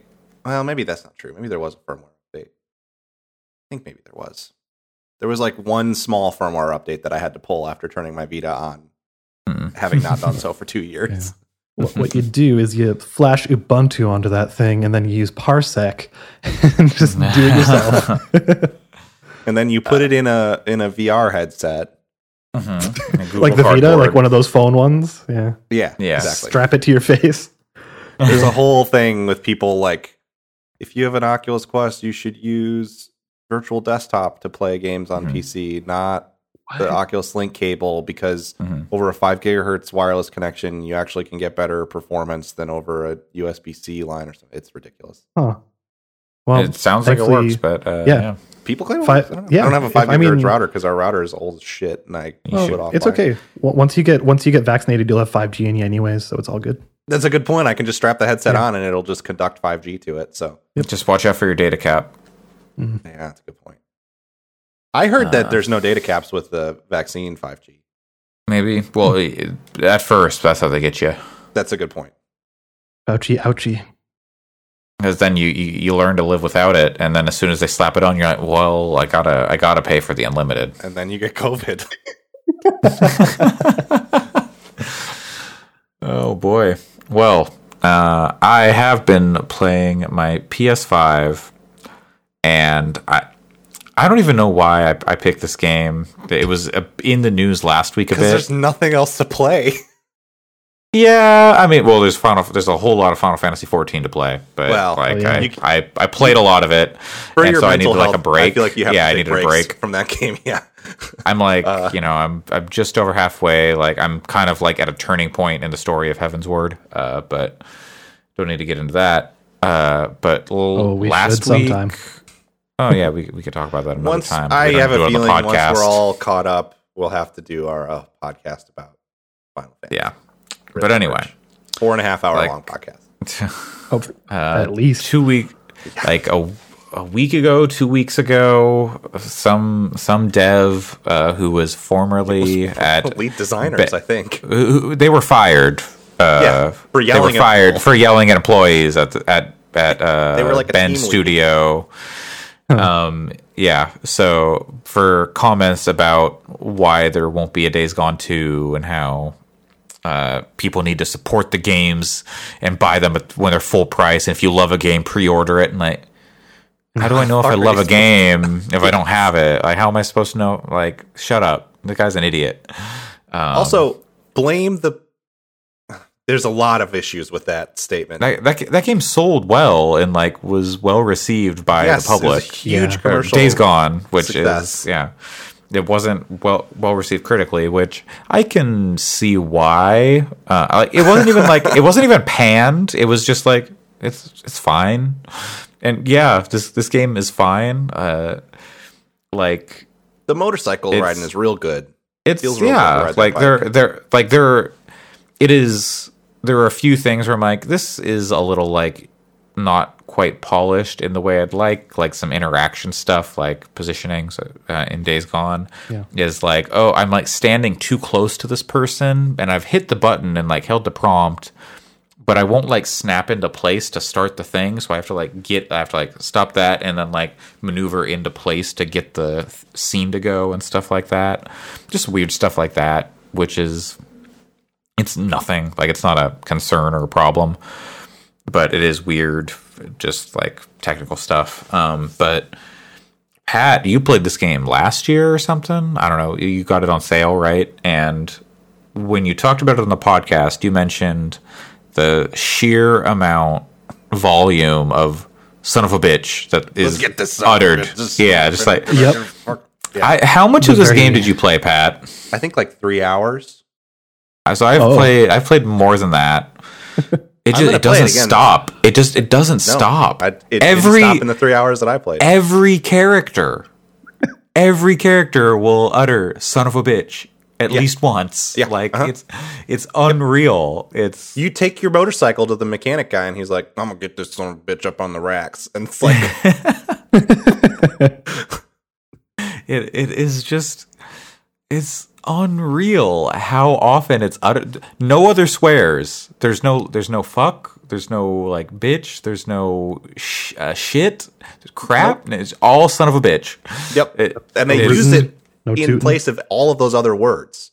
Yeah. Like it's so weird. It's bizarre. I really would love to talk to the writing team on that game. Just as like as someone who appreciates it because I think it's so bizarre and weird that it's entertaining to me. I might have a way we could get in contact with some people. That would be great because I want to know. Not to shit on it, but understand. Understand. Well, and like the wedding scene writing. I haven't. Oh, okay. I don't know why I haven't seen that scene. Right at the beginning of the game.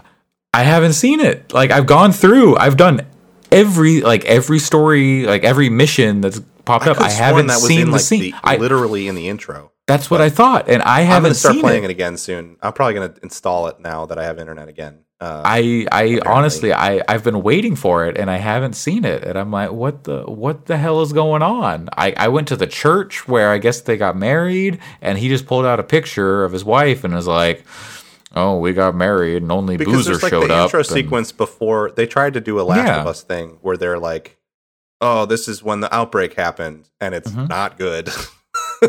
Like, as all my feelings about Last of Us aside, the very beginning of the first Last of Us game is incredible. They redo that scene. They do that scene later on and like do more of it. Yep. Mm-hmm. Like it's, but that's where I got to anyway.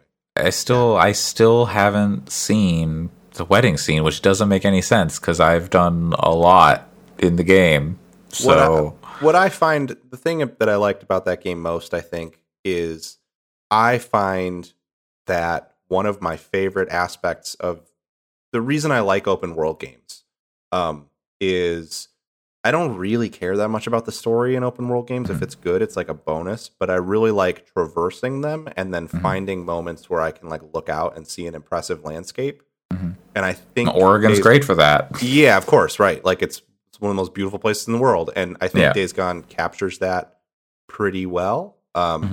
And it's fun to ride the motorcycle, so I think that's what I like about it. The combat is very whatever. It's pretty. I mean, it's not terrible, but it's better than State of Decay 2, which I've played a lot of over the last couple of weeks, and I like State of Decay 2's combat just fine. So it's such a weird game.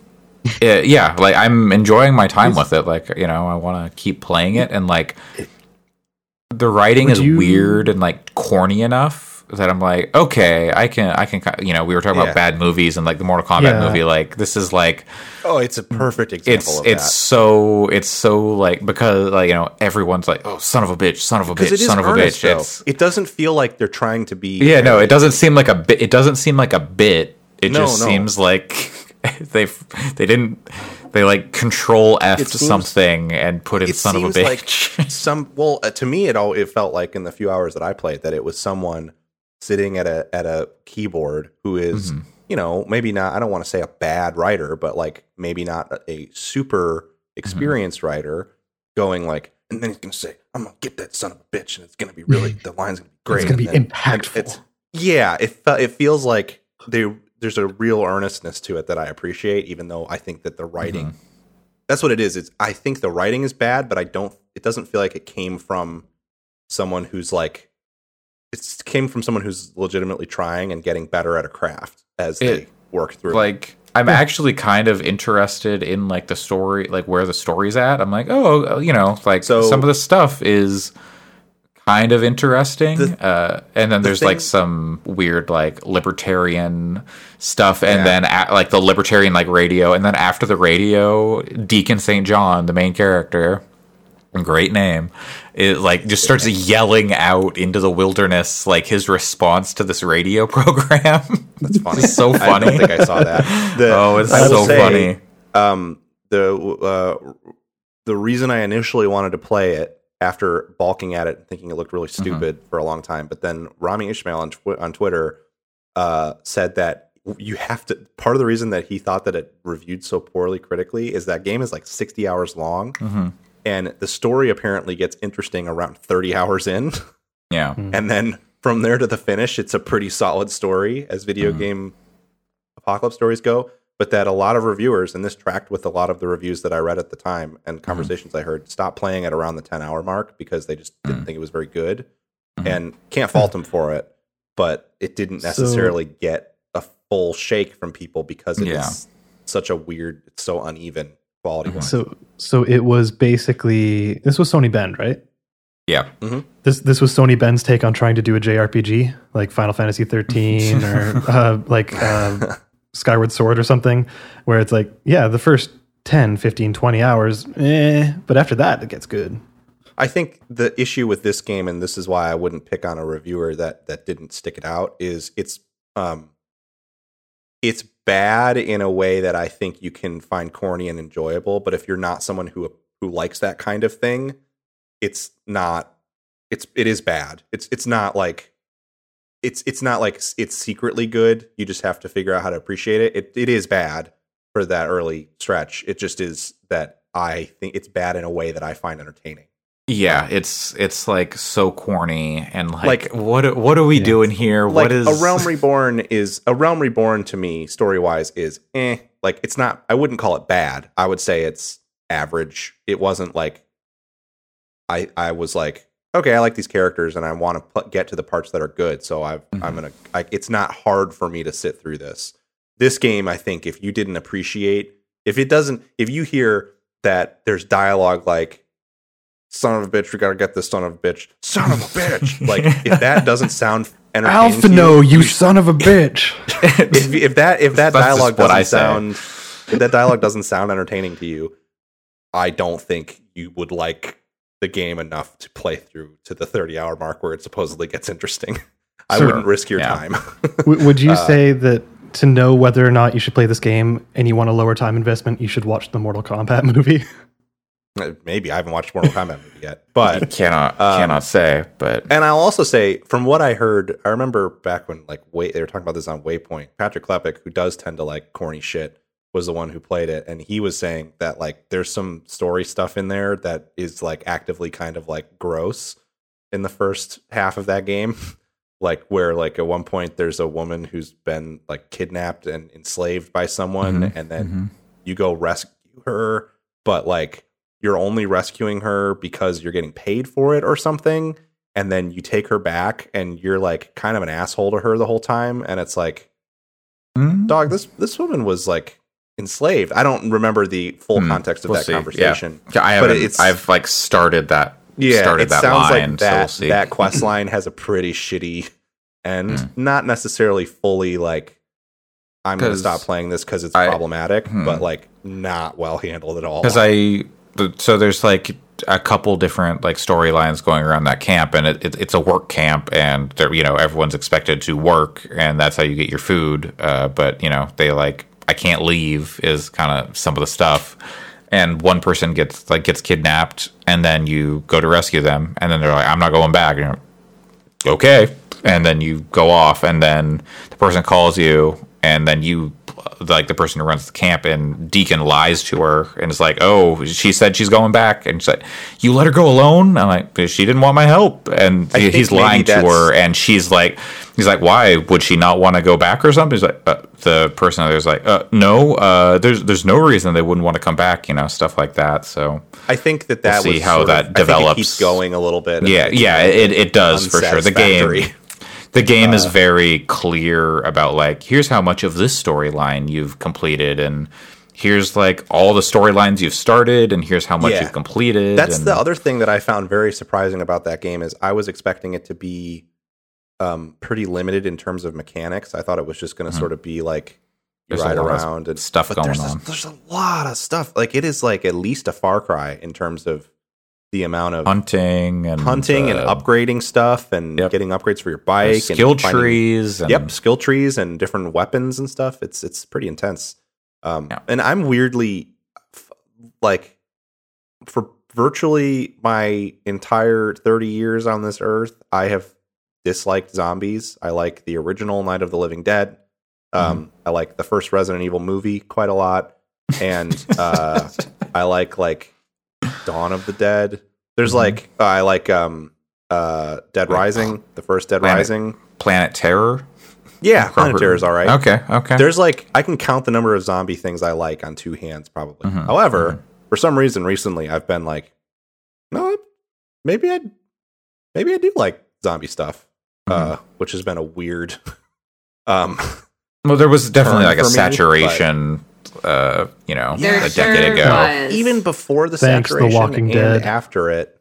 And I think part of it is that just like I never liked The Walking Dead. The Walking Dead was like the tail end of the saturation, though. Yeah. Yeah. And I don't particularly killed it.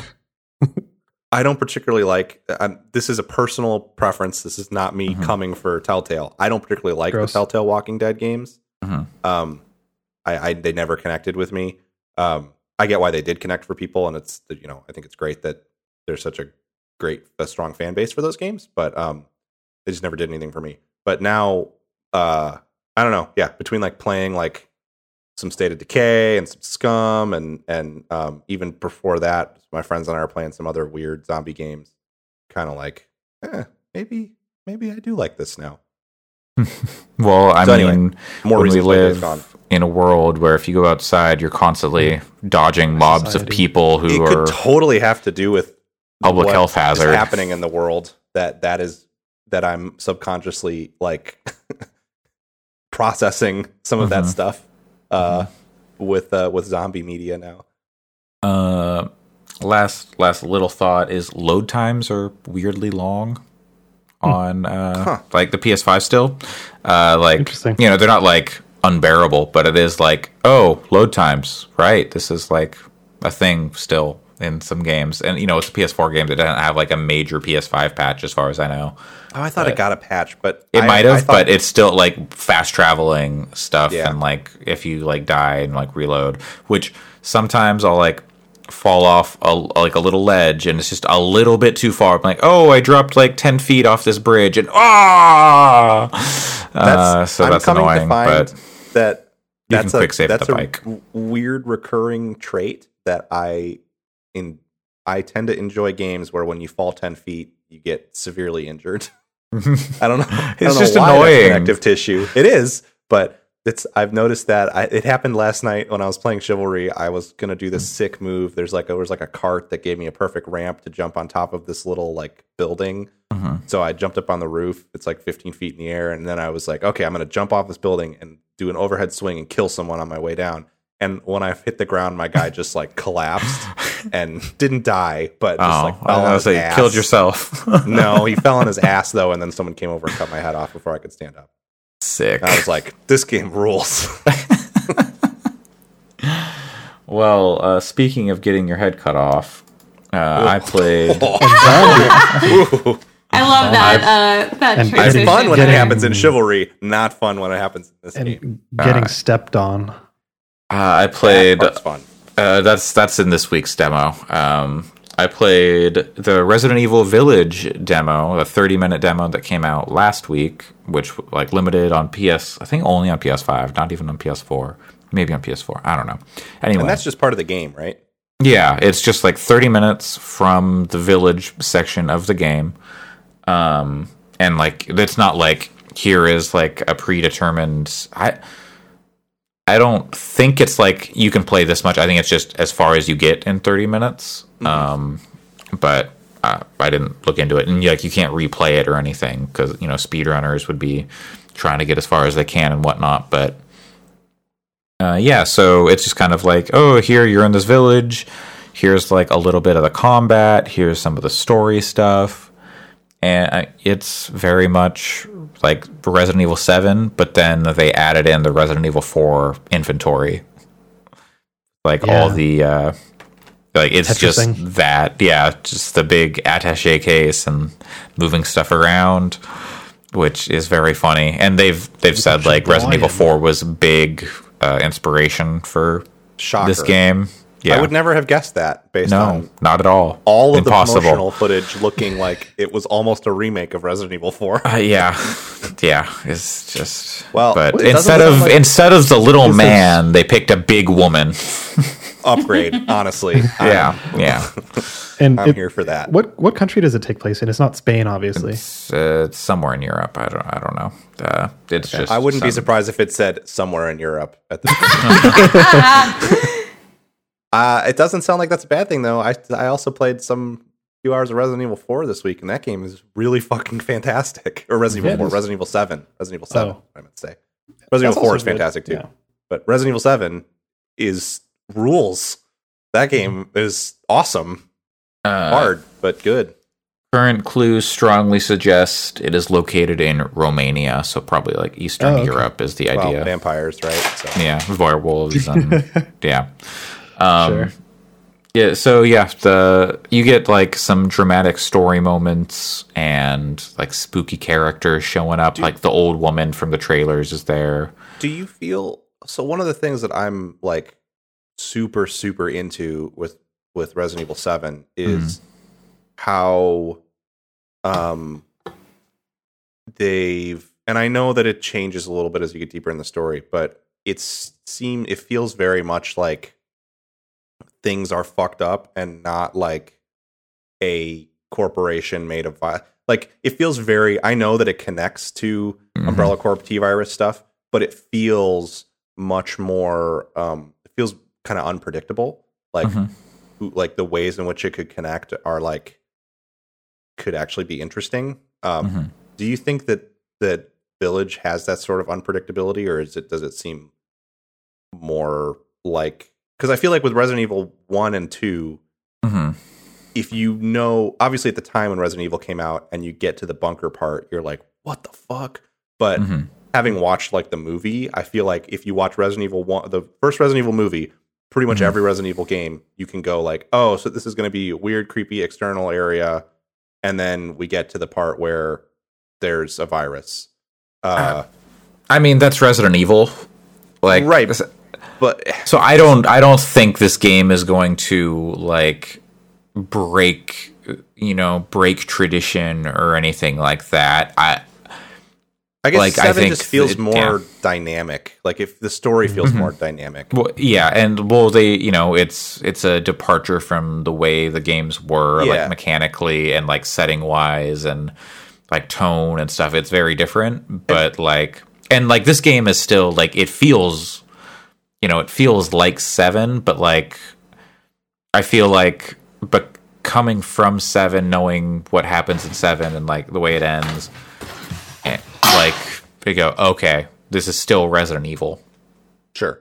I guess I think Resident Evil 4 is also pretty good about that.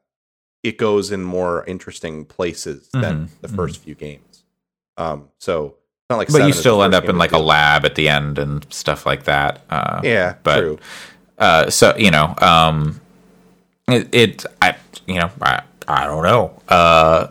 But it's easy to see how they could go back to their roots, so to say, and just do the same kind of thing.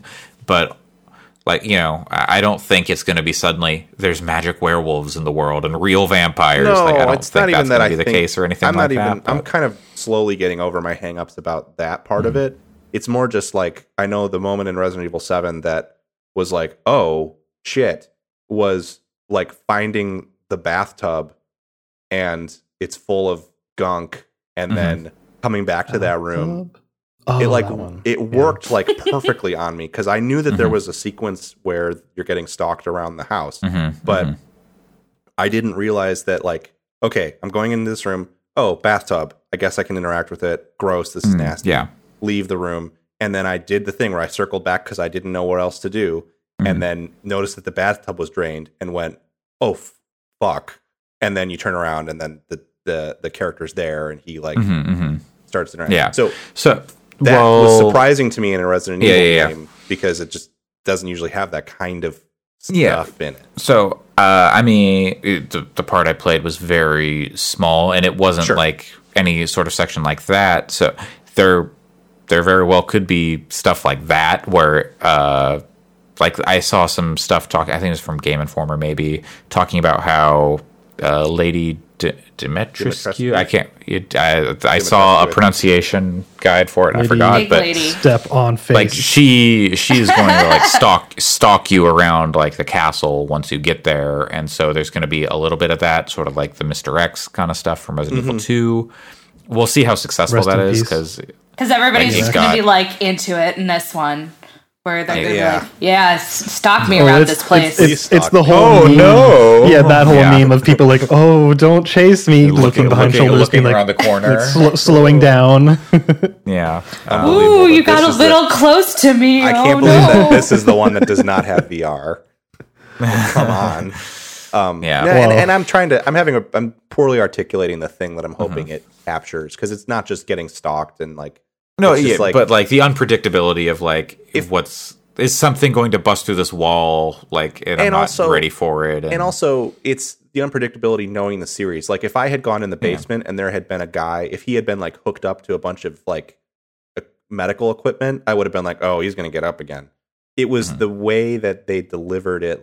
Here's this bathtub full of gunk. It was very unexpected to see that in this game. Because I was expecting it to go down the typical path of okay, there's these weird people, and then they're going to disappear, and then it's going to be fighting zombies in a lab. And instead, it's stayed pretty. I'm obviously not I'm not even halfway in yet, but it has stayed more weird. I guess is what I would say. I think I mean, based on the trailers and stuff, I think 8 seems like it could be weird. Yeah, I guess that's what I want. Is I want it to be weird, and to me, Resident Evil 1 through 3 aren't really weird anymore because that formula has been so done. It doesn't make them bad. It just makes them not as weird. Even it's borrowing heavily from Resident Evil 4, like they've said, but even beyond that, it seems like it's got a lot more colorful characters and stuff like that. Yeah, and Resident Evil 4 was weird. That's why I played 80% of that game. I didn't finish it, but I've played through Resident Evil 4 so many times. It's good. Did you get to the dude in the statue? Me? Yeah. Oh, I think so. The giant statue. The giant statue that chases you and it turns into a Crash Bandicoot level. Yeah, I remember that. That's only 2/3 of the way in. Oh, that's before you even get to the second disc. Yeah. No, I played through. I played up until the point where you start to find the lab stuff.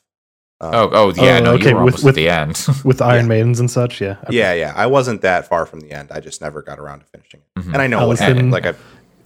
You look completely fucking checked out. I'm a little bit.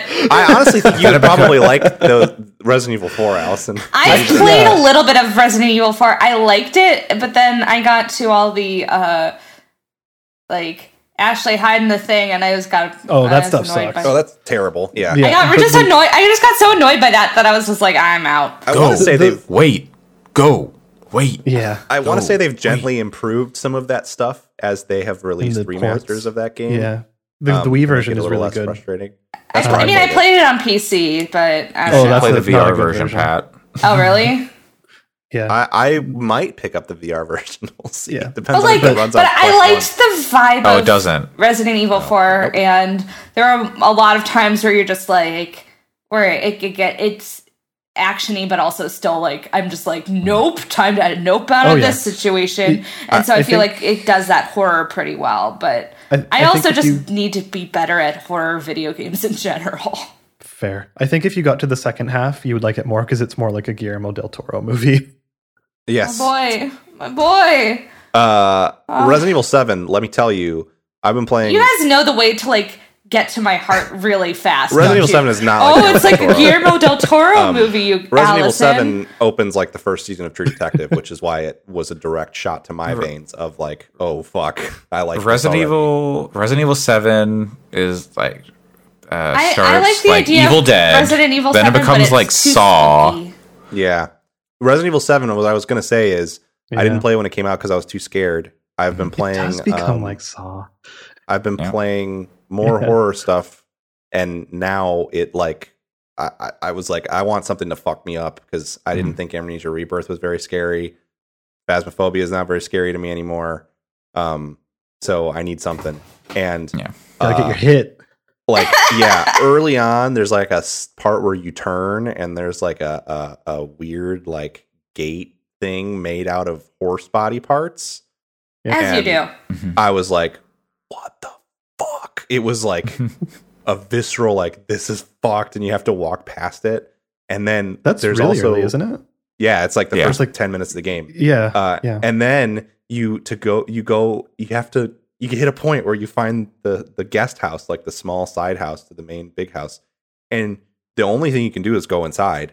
And when you open the door, it is just pitch black inside. Mm-hmm. There is like, you can't see at all. And I was like, I don't want to fucking go in there. And I literally stood outside for like a good 3 to 5 minutes going like, do I need to find a flashlight or something before I go in there? Because there's no, and you just have to walk right into this pitch black inky darkness.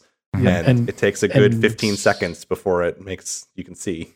Yeah, and it's like, to be noted, that section is all set in like straight up Louisiana bayou. It's like the kind of thing where you can hear the flies and you can see the humidity. Like, and even when you first finally fight somebody, I won't spoil too much of it, but like, this game's really old. It is really unsettling. Are you talking about the part with the car? No, that part's not really scary. That part's funny. Ridiculous. It's very funny. I like watching gameplay videos of that section where you're like, as very Evil Dead. Yes. No, I'm talking about the very first stuff. Like in the guest house. Yeah. Yes. When you find when you find your wife early on, that stuff, like you at one point have to shoot an enemy and put it down. And it's really unsettling because it is dark and it's screaming at you and like, it's rough. It's a good game. It's great. That's a good ass. It's a good game. Yep. Is it a game where if you don't play horror games, but you'd like to learn how to play horror games, that you would think is a good? It might be a tough first one. I think it would be. It would be if you can get someone to sit with you and like go through the experience, because that's that's like a big thing. Is like, especially with horror, is just like enjoying an experience together and like take a break and laugh at how you're scared. I would almost say if you want to get into horror games, I would check out Soma. Play Soma because it has you can turn off the enemies in Soma so that there's no scary. It's still scary, but there's no like death mechanic. So you can try it with the enemies on and see how you feel about it, and then you can turn the enemies off if you want to keep playing the story. And it has a really interesting story too. The story's so good. So I would almost say try something like that. I think Amnesia Rebirth is a good one too, but you can't turn the enemies off in that. The reason I would have a hard time recommending Resident Evil 7 as a first one, and maybe we should get back to Village after that, but is because sometimes it wants you to solve problems and puzzles like in the moment when there's a lot of stuff going on. And if you're not conditioned to doing that with that much stress and pressure, it could be tough because you're going to die a lot. The other problem that it has is, this is not really a problem, but it can make it more difficult, is it's still a game. Games like Soma and Amnesia, you're running away from enemies, but like there's no way to screw yourself up for the long term. This game, if you are like, oh shit, and you blow like 30 rounds of ammunition to kill one enemy, it's going to make the game harder for you. So it's like, you have to kind of play it well in addition to putting up with the scary shit, or else it makes it worse for you later on. And there's no way to make it so you can't finish the game, but you may get to a point where it's like, well, now I just have to run past these 4 enemies rather than being able to actually take them out because I used up all my ammo already. You'll end up save scumming. So I think that's, and the problem is, and this is one of the reasons why I always struggle with these games. You can save scum, but if you're like, okay, well, it took 10 rounds of ammunition for me to kill that one enemy, I guess that's fine. But really, you should have been able to kill it in a couple of rounds, and then you play to the point where you're at your next save, and then you overwrite your previous save. Why would you overwrite your save? Who does this? Okay, you don't overwrite your save. You play for another 20 minutes, and then you're like, oh, I have to go back 2 hours to when I fucked up on that enemy. Or it feels awful. That was the thing that got me out of Resident Evil 2 Remake, because I was just bad at shooting in it, and I hit a point like that. One of the things is they have like adaptive difficulty in these games. They have since like I think 4, and so the more damage you take, or like they'll actually put in more healing items, or like enemies will do less damage. The more enemies, the more ammo you use, you'll find more ammo later on and stuff like that. But enemies will be, the more ammo you use, they'll actually be like, okay, if you're going to use like a lot of ammo, we're going to actually make enemies harder to kill. And it works pretty well, but I think it can be tough when you're first trying to get into. Definitely, when you're also trying to deal with. But it's trying to balance it out so you have like a decent experience, and it's not like, I got screwed over. Yeah, it works in the end, but it's. I would say it would be if I also was like, I can't even process this because I'm scared. It would be tough. I would say like find a YouTuber you like. I would recommend Bakba Soup for his Resident Evil 7 playthrough that will be coming up pretty soon. He's like done speed runs for games done quick and stuff. He normally speed runs, but right now he's doing a story review of all the Resident Evil games before like a That's full cool. playthrough, and like reviewing the story and the experience as he plays through each one. Leading up with all the cutscenes, full story, leading up to Resident Evil 8, and he's like my favorite streamer. He's really entertaining. He's Canadian, lives on Prince Edward Island. Yeah, you had me until Canadian. He's also a chef, and so he talks about like cooking, and I think he does some cooking streams sometimes. But Bakba Soup. He's a good follow, and will be playing Resident Evil 7 soon. I don't know exactly when, though. He just played, just 3 hours ago, uploaded his story review of Operation Raccoon City. So that is how dedicated he is to this this mission. Well, Andre, on May 7th, will you be playing Resident Evil Village? And also, will you be getting this thing that just got announced an hour ago, which is a Lady Dimitrescu towel, which is 3 meters long? I'll send a link to our... I'll make sure to put a link to this in the show notes. I probably could, like body pillows, but not. I think my girlfriend would be like, "What the fuck is this?" The issue is that I feel like Lady Dimitrescu should be using me to dry her ass, not the other way around. I vaguely want this. I'm not going to play this game. I'm going to try to get through 7 and play it. Yeah, there's a link waiting for y'all. Oh, god damn it! You have to. It's a contest. This is very funny. They're the marketing, and there are only 3 towels that they made, so it's like the marketing. I want that towel. The marketing Tall lady. for Village is like just off the chain. So there's some like from the 80s. There's some singer who made a song kind of like traditional, not sort of traditional Japanese music, and he wrote the song about how he wants to move from like his rural village to Tokyo, and he's like, oh, it sucks living in the sticks and all this stuff. And so they got that guy who's like an old man now, and they got him to re-record the song but make it about this village in the game. What? And it's like the song is called like This Village Sucks Level 100. And it's like, oh, there's like these wolfmen here, and there's like the big sucking lady, and just like all this stuff. Like, I need to get out of this village. It's like this 3-minute song, and like I showed it to my girlfriend. She's like, oh, I know this song. That's amazing. But then the lyrics are changed. She thought it was very funny that they actually got the guy. I posted it in the chat, but it was all in Japanese. So what would be the English equivalent of like a classic song remade for a video game that you would love to see? Like Rod Stewart or something doing Maggie May, but instead of being about him being a shitty boyfriend, it's about like you fucking could Halo. probably get Michael Bolton to sing a song about like I don't know, pick a game. Umineko. He'd do it. You pay him, he'd do it. Let's see, what do we got coming out this year? What's on the release calendar? Returnal. Sure, Michael Bolton singing about Returnal. Or like Michael Bolton singing about Ratchet and Clank. That's what we need.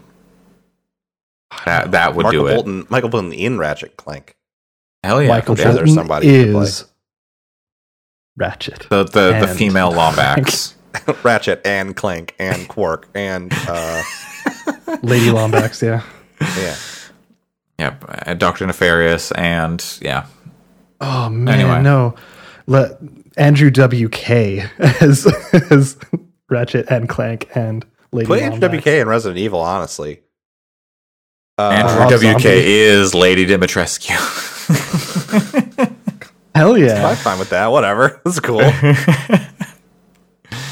Avril You can still Lavigne. step on me. Anyway, that's video games. That is. That's That all of them. That was 2 hours over Of video games. Well, we Yeah. talked about other stuff at the beginning, bad movies and emails.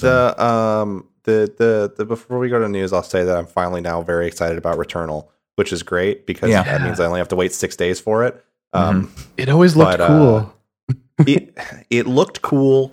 Like the art style was cool. I was into the mechanics, the idea, but it always so many looked unknowns. when you saw the character move around to me, it always looked like that would feel like shit to play. And then the fact that people are saying that in fact it's quite good to play, now I'm like, okay, well, I was very much like, we'll see until the last like trailer they did, like at the State of Play or whatever. I was like, okay, I'm intrigued now, and now to hear that it's good is encouraging. Yeah. So I'm excited. Last thing is there is another demo up today for 8 hours where you can play Resident Evil Village, but it's the castle section for 30 minutes on the PlayStation. So Such a weird way do of doing that. it's weird. Yep. I'm just going to wait. It's not that far out. So Yeah, for 2 weeks. So and I have 7 to play through. yeah, just play 7. Just, where are you at in 7 now? I'm still early. I'm still in like the I just got the Scorpion key, so very early on. Still. Okay. So you can get a shotgun. Yes, I can get the shotgun now. Okay. Shotgun. I love that. One thing I enjoy is in the loading tips, it's like once you find the Scorpion key, you can acquire the shotgun. Oh, Which is a very funny thing for them to put in the loading screen.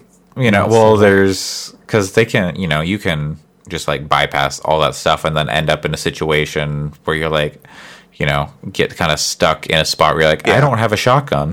Whoops. Well, and also I think because that game, it's like attracting people who maybe are coming from an Amnesia horror game fandom because it is the first person perspective, it's still logic. Its logic is still very much Resident Evil, though. So I think it's good that they nudge you towards like, hey, there's weird puzzles in this game where you have to put shit on shit and then push a button. It's like Scum. Yeah, exactly. I don't know if you can pick up the poop in Scum. You know where you Early can? access. There's plenty of time Duke for you to do Nukem that. Forever. That's true. Duke Nukem Forever is a good game. Really No, No, it's not. I will not let this. I will not. merits of picking up the poop. I will not let No, this it's stand. Pat, do you need to get out of here? I don't. I got a phone call earlier that my internet's fixed, and I it do believe seems to that. be fixed. Okay, it's So- worked so far. I'm gonna chance it and try to figure out how to upload stuff on my phone if I lose it later. Okay, YOLO. well, let's see. Then let's move into the news and big news at Blizzard this week. Jeez, yeah. More people losing their job. Jeff Kaplan leaves By choice. Yeah. Maybe. I don't know. It seemed like it was by choice. I think it sounded like it was by choice. Yeah. I think if Kaplan got canned from Blizzard, I doubt that very greatly. It probably would Yeah. not stay under wraps that long. But yeah, so Jeff Kaplan is leaving Blizzard, the face of Overwatch. Truly. Truly right the face on- of Overwatch. Yeah, like Yeah, I feel like not that. I mean, he doesn't make the game himself. no, but he was a figurehead like that the, leaving is not a good sign for that series. you know, he was the one who was. You do an Overwatch stream, you see Jeff Kaplan, Yeah, like when there's Yeah. news and stuff. So he seemed like.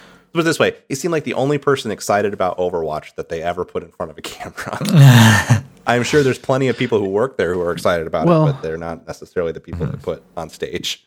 That and the fact that he seemed actively engaged with the community. Like, and was Yeah. keeping up with things and was able to communicate things well. Even if things were going poorly, he was able to communicate, like, hey, we understand that this thing sucks. Like, he was good for hyping people up and also, like, being pretty level-headed about the bullshit. So, like, Sure. yeah, Jeff Kaplan is a big loss for Blizzard right now because I think people are not too hot on Blizzard in 2021. Well, I'm not necessarily hot or cold on them. They're not doing anything. did Diablo 2 come out, or is that still like a demo, No. or like it's not out It's yet? in tech alpha. It's supposed to come out in like November or something. Okay. Which is cool, but I mean, they don't have any new games coming out. They didn't have any No. new games They- come out in 2020. They don't put have any Diablo games coming out in Diablo 2021. Immortal seems to be a thing, but that's also not made by them. It's still not out either. Yeah, It they put out isn't, a bunch but of it's Hearthstone like, stuff, yeah. but still, it's But just yeah, I mean, they put a updates. WoW expansion out that's pretty okay last year too. But Yeah, like, they just seem It's- like they're spinning Yeah, their wheels a little bit. yes. There seems like there's a lot of wheel spin, Mhm. and it's just sort of like, a lot of people leaving. yeah, I don't know. Yeah. And I mean, Yeah. with Overwatch, there hasn't been a new character or anything for like a year or two now. no, and they confirmed there won't be anything new this year. Mhm. So Yeah, they're just spinning Was- their wheels. What was Vicarious Visions brought on for Overwatch, or was that something else? well, the thing everybody screamed when they were absorbed was they're just going to be making Like Overwatch maps. skins. I think Skins, I think that was a pessimistic. Well, now that I'm saying, I'm like, yeah, I thought saying there I was think it was something good, more but- like they're dependable and like closers, kind of like they can basically, get a yeah, project that's the done. impression I got. And so I thought they were brought in for something, and I I thought think it was because they did such a good job with the Tony Hawk remake, and I think one of Blizzard's big things going forward is they're going to just keep remaking and remastering. God, shit. that's so fucking Yeah, depressing. it sucks. Oh, It is. wait. Blizzard did put something out. They put out that arcade collection, didn't they? Oh Yeah, but it was a remaster of a bunch of Yeah. games. Yeah, Like, exactly. That you talking about remasters just reminded me of that. yeah, it's really depressing. Vicarious I think Visions is just going to be remaking the WoW expansions for That's classic. insane. StarCraft. Well, yeah. StarCraft 1 and Brood War. They already I did think- that, didn't they? Yeah, Did they they did already- a StarCraft remaster. Oh, they did do haven't- remastered. Yeah, you're Yeah, right. they'll probably do Never another mind. one soon. They do StarCraft- Warcraft 1 and StarCraft 2. remastered. It's definitely depressing, and it just feels like that's why I'm not like I'm not like fuck you Blizzard. It's more just there's nothing to be upset about or happy about coming from them. It's just like there's nothing. Yep. There's nothing there. Like a derelict ship. and it's too bad. But I think that that's going to be more and more the state of non-first party and first party to a degree, but like third party studios or big AAA third party publishers know they can make a shitload more money if they just remaster the old shit over and over again because it costs way less to do than make something new, and people will buy it.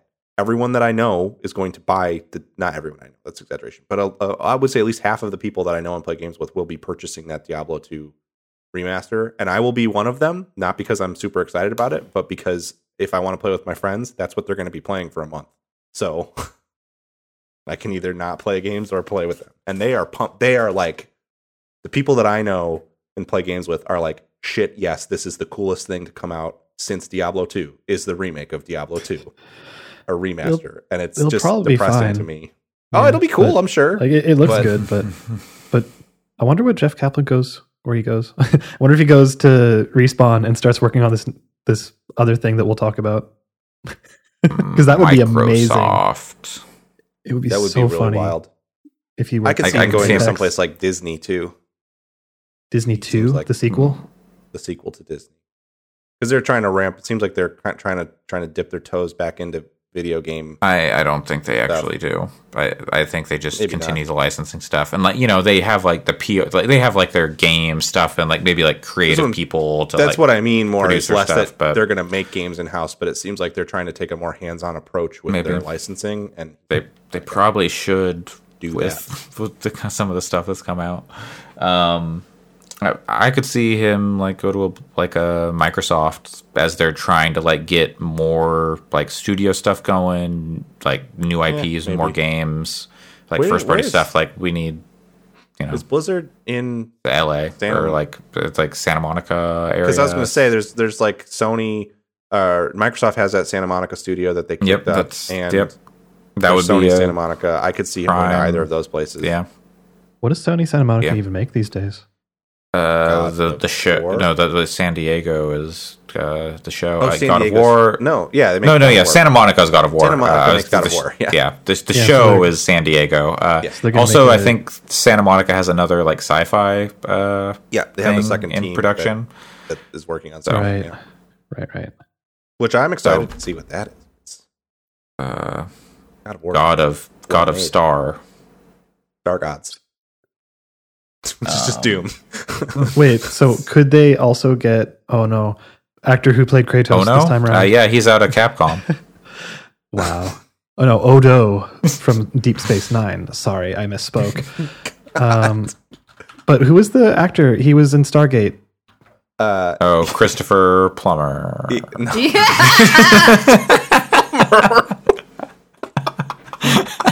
Christopher Judge. There we go. But, Christopher Plummer. I knew it was a job. Yeah. Christopher Plummer. That's something I'm going to think about now. All the time. They just make a Stargate game. I knew it was one of those job That'd be names. good. Christopher Plummer, indeed. Knives Out. It's real good. No, Christopher Plummer's one of the best actors of our time, arguably. Well, rest in peace. I can't even put a face on Christopher Plummer. I don't even I have to Google Christopher Plummer to know what he looks like. Yeah, he passed away earlier this year. Which is sad. Oh, okay, yeah, okay.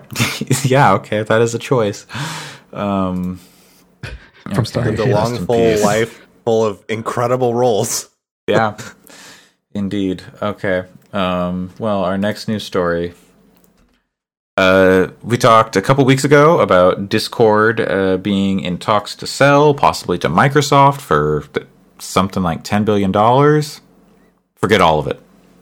It's not happening. Discord has said no longer in talks. All right, no longer sitting in a tree. Said it, yeah. No longer KISSING.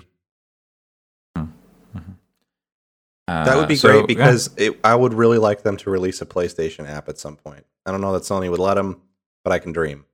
Because let me tell you, trying to talk to people who are playing Final Fantasy on PlayStation and PC, as someone who moves between those, it's a pain in the ass because you have to use a phone and it works, but it's not great. It's like you're using a Switch. Yeah. Yes. Hopefully, I don't think Jim Ryan will let him, but we'll see. No, I think you're right, but I'd love to see it. But yeah, I'm not surprised. I would have been surprised if Discord did get acquired. It seemed like IPO was always going to be the path for them. Yeah, maybe this might have been like a feeling out phase. Like, okay, what kind of valuation? Like, It privately, what could we drum up? And that rumor raises probably raises their initial price. Like, Microsoft, $10 billion for Microsoft? Yeah, oh, well. I'll tell you, in my mind, if you had said, do you want to buy Discord stock? I would have been like, I don't think so. But then hearing, I don't know. Well, Microsoft was going to pay $10 billion for them. Now I'm like, maybe. I don't know though. Yeah, I don't know. Because I don't know. I also don't know what Discord's going to be like in 5 years. In 10 years. Yeah. Like, absolutely I don't know what concern. I don't see how they have any growth potential, I guess. I mean, they tried the store thing, and then that didn't work out, and they just cut that out. So, like, do they try that again? To, like, a different approach? Who knows? They seem like the perfect company that things. If we were less hyper-capitalist, they could just continue to be successful doing what they're doing forever. But we all know that's not how it works, and if you aren't constantly trying to grow aggressively, you're going to get eaten up. So what we do is we rename Discord to Comrade, and there we go. Yeah, Ventrilo. We sit here playing some Dota. I still haven't watched that anime. Apparently, it's pretty good. Is it out? Yeah, it's been out for a few weeks. Like a month, maybe. I didn't know it was out. Dragon's Blood? I forget. But yeah, apparently it's pretty good. Unless this theme song is actually the Dota song. I think I'm over one. It's got Luna. It's got Invoker. I do like Invoker. Yeah. Christopher Plummer as Invoker. And also Luna, who is a Scottish lady. He's a man of many talents. Yeah, I was going to say, I bet there's worse people that could. This, assuredly. Or is she? I don't know. I can't remember. Whatever. She's fictional. Does Scotland exist in the world of Dota? Does Scotland exist? No. There. I've never seen it. I can confirm that it exists because when I was going to go into the catacombs in Paris, there were two Scottish people in line next to us, and they were lovely, and also said that Scotland is a shithole. It sounds like the deep state. Anyway, not that I'm saying that Scotland is a shithole. I would love to visit. It seems beautiful, but they said that Scotland is a shithole. Place to live. I'm just kidding. I like Scotland. That's because they don't want you to go and find out that it doesn't actually exist. It's just a void. It's a deep state op. False flag.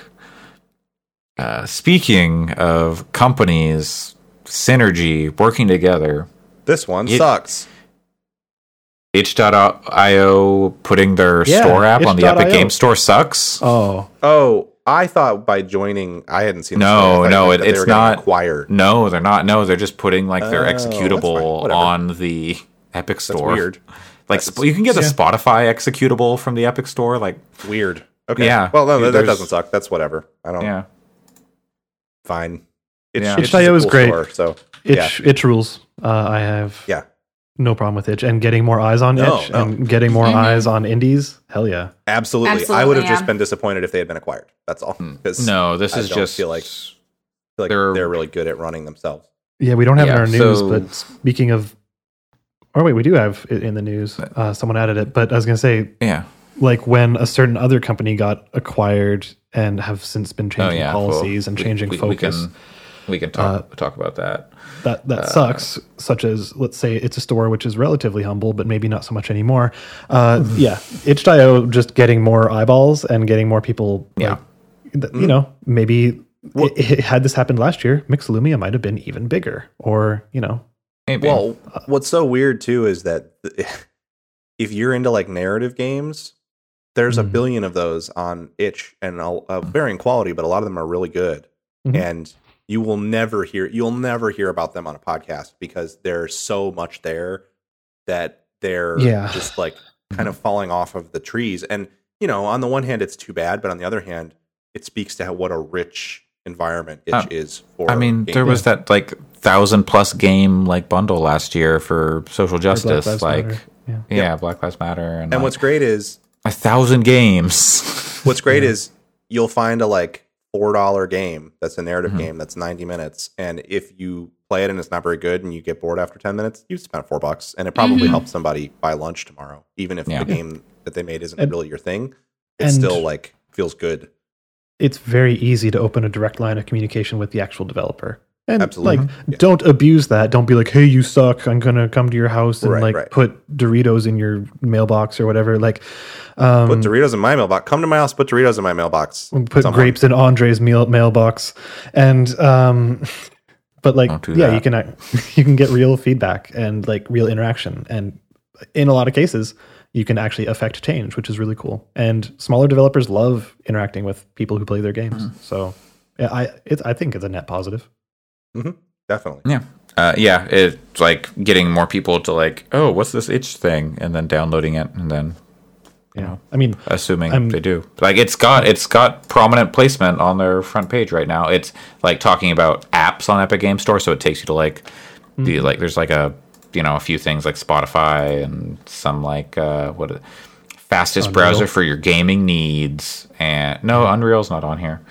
That's like a whole other separate. That's a separate tab on the launcher, like the Unreal Engine tab. It's Home, Store, Library, Unreal Engine. Yeah, like I will say, even though I'm glad for this, still not feeling too hot on Epic as a whole. Especially these days. It's the whole thing. Also, not feeling too hot on things. Amazon cancels another game. This time. Their Lord of the Rings MMO. Yeah. Like, they were making 2 MMOs. I didn't even realize they were making 2 MMOs. Like, they were making, like, a New World? Is that what it was? Mm-hmm. Yep. That one's still coming out. Wait, that's still happening, yeah. Yeah. Ostensibly. But, like, theoretically, like, was gonna release, and then they were like, oh, people really don't like this, we need to like rework some stuff. Well, and part of the problem, if I recall, and maybe that I'm misremembering, but New World is like called New World. You dress up in like conquistador and settler outfits, and then go to this place and like subjugate the native population. And part of the delay, I believe, was people going, excuse me? And then them going, oh, we'll make it more about fighting monsters, actually. And they kind of changed tonally what the game is about. I think. I seem to recall that coming up a few times. What is they doing? There have been some like beta tests and stuff, I believe.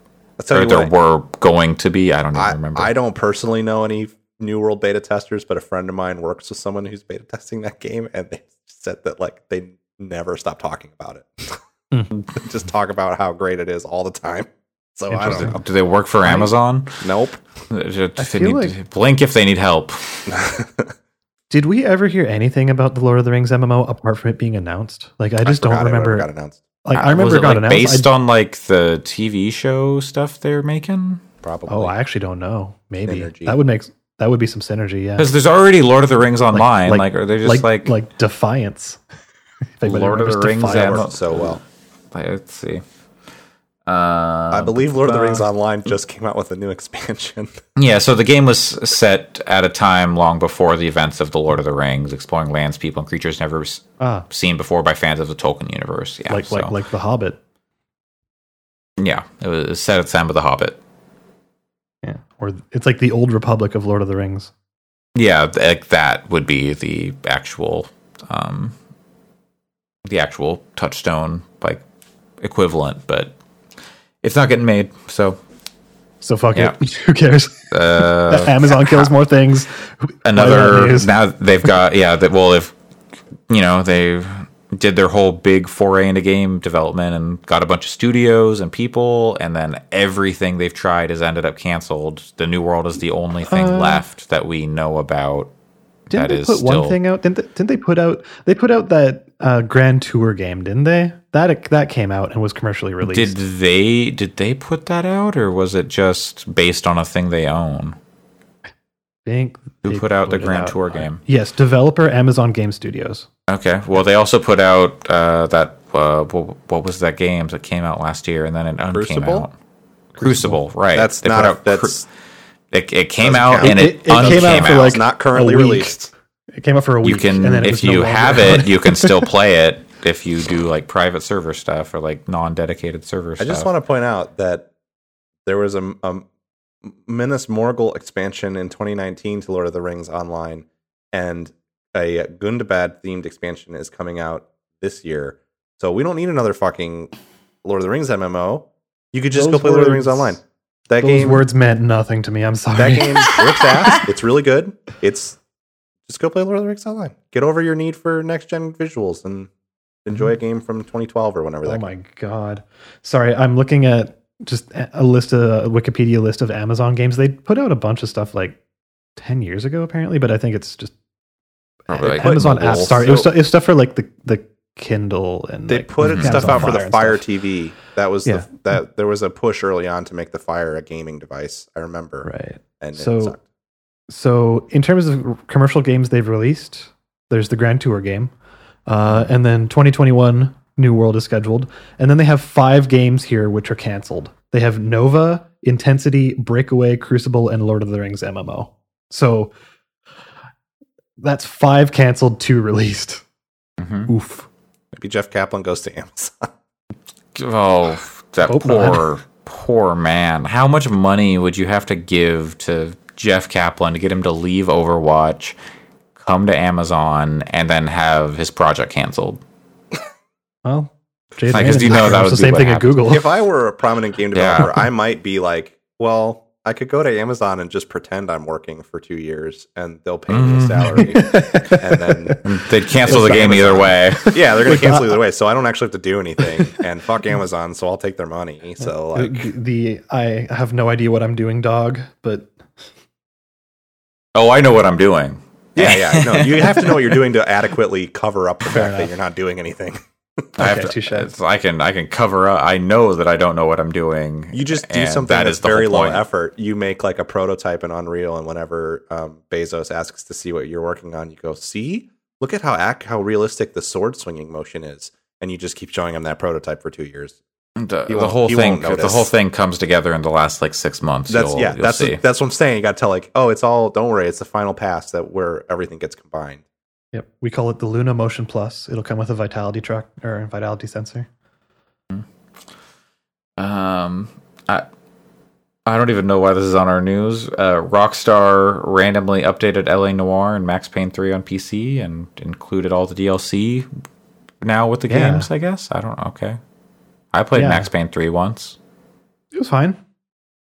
Yeah. It's no Max Payne 1 or Max Payne 2. Say that. Yeah, it's not. It's also not made by Definitely Remedy. not. Yeah. But it's kind of how much DLC was there for LA Noire? Weren't there like pretty significant like new cases? There were several, yeah. Doubt. That's pretty cool. I actually, for some reason, well, it's because we were watching The Mentalist, and I was like, you know, what would be cool is if The Mentalist is cool. Don't get me wrong, great show. There was a Mentalist like- game. Yeah, well, no, I was like, no, what would be cool is if there was a Mentalist, but it was set in like the 60s in California instead of modern times. And then I was like, wait, I could play LA Noire. Is that just LA Noire? Allison, you Not might that be far muted off. somehow. Ah, I can't hear you. Oh. Uh-oh. am I? Yeah, we have not heard from Allison in a long I time. thought you were just. Oh, I have thought you were just being opinions. really quiet. Yeah. Oh God, Uh-oh. Oh no. We can see Allison speaking. We Zoom is cannot probably hear. the issue. It probably just didn't deselected the mic. Maybe, I don't know. Yeah. Yay! Anyways. Can you hear me now? Yes. Yes. Okay, I Great. was being genuinely quiet, but That's also well, I like, kept watching. I was watching to make sure you weren't trying to say something. So yeah, no, I was quiet for most of the time, but I was like, there you go. Okay, yeah, no. What were we You talking say about? that, but it sounds just like LA LA Noire. Noire. LA Noire is a LA good Noire. game. It's got some problematic elements and You got a rough spots, flamethrower but at the end. That's What? the shittiest part of that game. It's terrible. It's really stupid. The way that game ends is fucking trash. Flamethrower is pretty alright in Resident Evil 7. Oh, Yeah, don't it is. tease me like that. Didn't know I've Flamethrower. never played it, but I love the doubt meme very much. Oh yeah. That one's strong. I think people should play LA Noire. I mean, I think it's worth seeing. It's a unique thing. Nobody's made anything like it since, really. No, and they won't. Probably not. It's a AAA adventure game. It's like pretty much parts of it that are bad, but it's so interesting that I think it's one of those, like, if you're into games, you should play it to understand, to see it, I guess, because it's such a unique thing. And a lot of it is really good. Like, a lot of the gameplay parts are pretty solid. So, I don't know. LA Noire. Consider playing. And you know what else you should consider playing? Max Payne 3. Great. Oh, I thought that was going to be a segue. No, Max Payne 3 is pretty good. It's not great. It's not as good as Max Payne 1 and 2, like we said, but I think it got underrated. Yeah, I enjoyed it, I think. Yeah. Sounds fine. It's basically Man on Fire, which is a good movie. But without Denzel Washington. True. Which is the reason I like Man on Fire. And Dakota Fanning. Allison, you should go to law school so you can be the great ace attorney. Okay. Do you know, I know several people. Chronicles on PS4. I'm so excited Switch, for this and game. Steam. I've known actually quite a few people who have gone through lawn school. That's school. Every person that I know who has gone to law school says it's the biggest mistake of their lives and to never do that. Well, I've actually looked into it as somebody that's like, you know, wants a job where I can help people and stuff, and that's interested in legal things.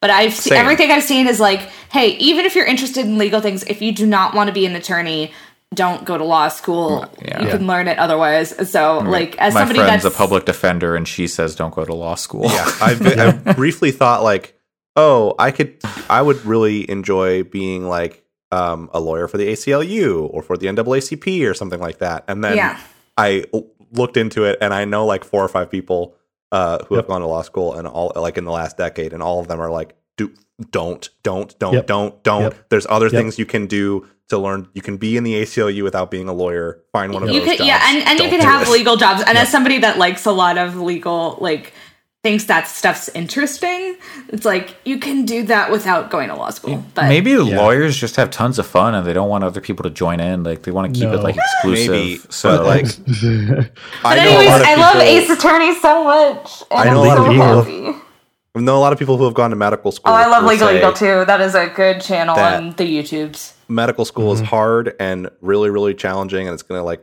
kind of just it'll halfway kill you to get through it, but that it's rewarding and worth it in the end. No one says that about law school. I feel like not even a lot of people say that about medical school these days, but I don't know about these days. Yeah, I also have a lawyer friend who frequently texts me in the morning saying I don't want to get out of bed. So but you can get your law fix by playing Ace Attorney. This looks like so happy this game's coming out. Wait, okay, is this like is this a collection of like all the Ace Attorney games, or no? This is okay. So there is a collection that's going to be with the original Ace Attorney trilogy plus this, but these are 2 games that were previously Japan exclusive. Okay. Due to exclusive. But now which one is Majima in? Majima is definitely in one of these games. I need to know which one it is. Yeah, That's he awesome. is. I didn't know that. Yeah. And all these games take place in LA, but it's like Japan LA, right? Well, no, these specifically are like Victorian England. Oh, well, these get okay, the Ace Attorney games, the other not the great Ace Attorney. Majima's definitely in those ones. Yeah.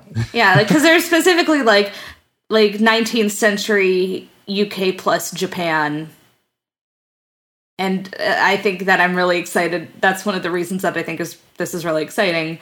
And they're finally coming out in the US. I've never played through an Ace Attorney game. I've always like tried to, and then people are like, well, the one you really want is the DS one. And then it's like, no, but you want to get this bundle that's on this platform. And then like, well, they're all on iOS. I could just play it there. And then someone will say, no, you should really be playing the PC version. So I can't keep straight. Like, it'd be nice if they would put out a thing that's like, I don't know. I think good.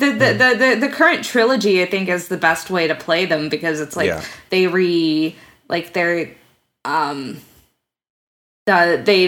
done kind of rezzed up the art and it looks really good. Yeah. And I think that I think that people should just play them. I don't know. What I played like the first way that I experienced Ace Attorney was then when my sibling bought it off of the Wii Virtual Console.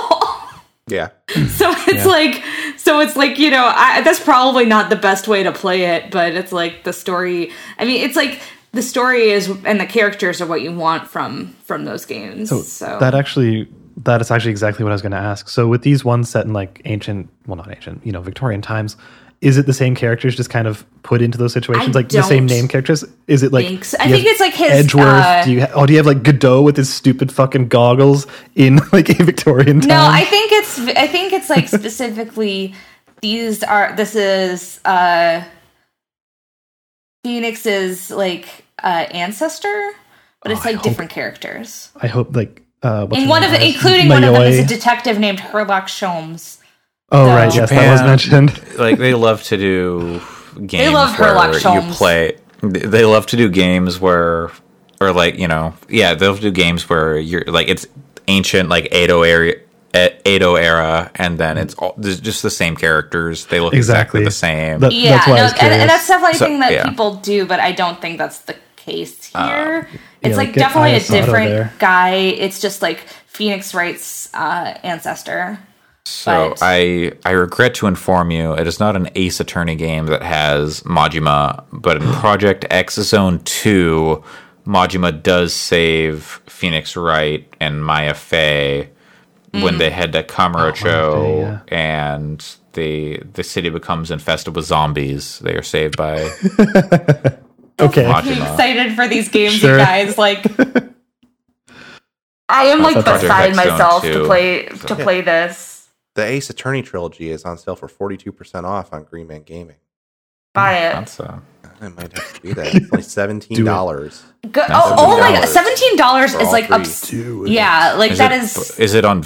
Yeah, is it on Vita? I think so, but this is the. I don't know the HD trilogy is. Yeah. That's fair. Is Ace Attorney on Vita? I'm going to search on my Vita, which is right here. Huh. All right. Well, and you know why you can search on it, Allison? Because the store is not closing. Not closing. Which thank God, because like the day that they announced that it wasn't, I was looking through my wish list of Vita games and going, "Oh no, this is expensive." And like looking at my list of games that I was like, my backlog of Vita games I wanted to buy, and I'm like, yeah, maybe no, and then nope, it's So Jim Ryan himself penned a note. No, he didn't. This isn't Jim Ryan, actually. But Jim Ryan doesn't give a shit. They had to say it was Jim Ryan because everybody hates Jim Ryan right now. So they're like, he has to be the one to break the good news. That the PS3, PSP, and PS Vita stores will not be closing this summer, as previously announced, and will be up at least for the foreseeable future. There's no like, oh, we're gonna close it later on. They're just, we made a mistake on this one or whatever. Yeah, you should just make the store not suck, and like updating all those older platforms to like still work and stuff, and like maintaining that is a pain. But if you make that stuff still like playable on modern machines, it becomes less of an issue. I understand that emulation is a challenge. Don't get me wrong. I'm not saying that I think flip a switch and make PS3 games work on PS5. But if someone can get Doom to run on a pregnancy test, I think that Sony could probably figure out a way to make PlayStation 3 games available to you on a non-deprecated platform. Like, I don't know. That's a pretty bold statement. People found a way with Doom with pretty much anything. Doom finds a way. It's that famous quote. Yeah, exactly. Doom is the most is one of the easiest games to get working on anything. But I guess I'm just saying, like, Sony's a major company. They have virtually unlimited resources. Like, they could be making PS3 games more accessible to people, even if it was like, hey, we're launching a PC platform that uses emulation or something. Like, it's not impossible for them to do it. So the entire catalog is available via PS Now, or something like that. Yeah. Like, just do something as like to a make them more accessible to people. At the I guess what I'm saying is it's like the least they could do to keep the store functional on these platforms. And they really should be doing a better job of making these games more available to people to go back and play. Yeah. Because, like, I don't know.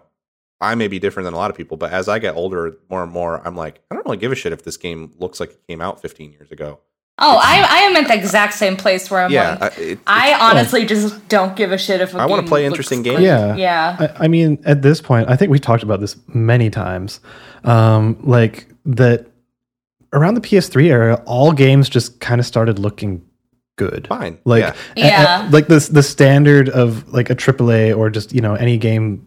Well, not even just AAA games. Like, yes, the photorealism we're getting closer and closer, but like to the point of diminishing returns where everything just looks good. But like we also started seeing like arty games. That's when we started seeing things like Limbo or finally games could be art. But like small teams making games that looked really good and they didn't need that many resources. So yeah, visuals have not mattered for so long, in my opinion. No.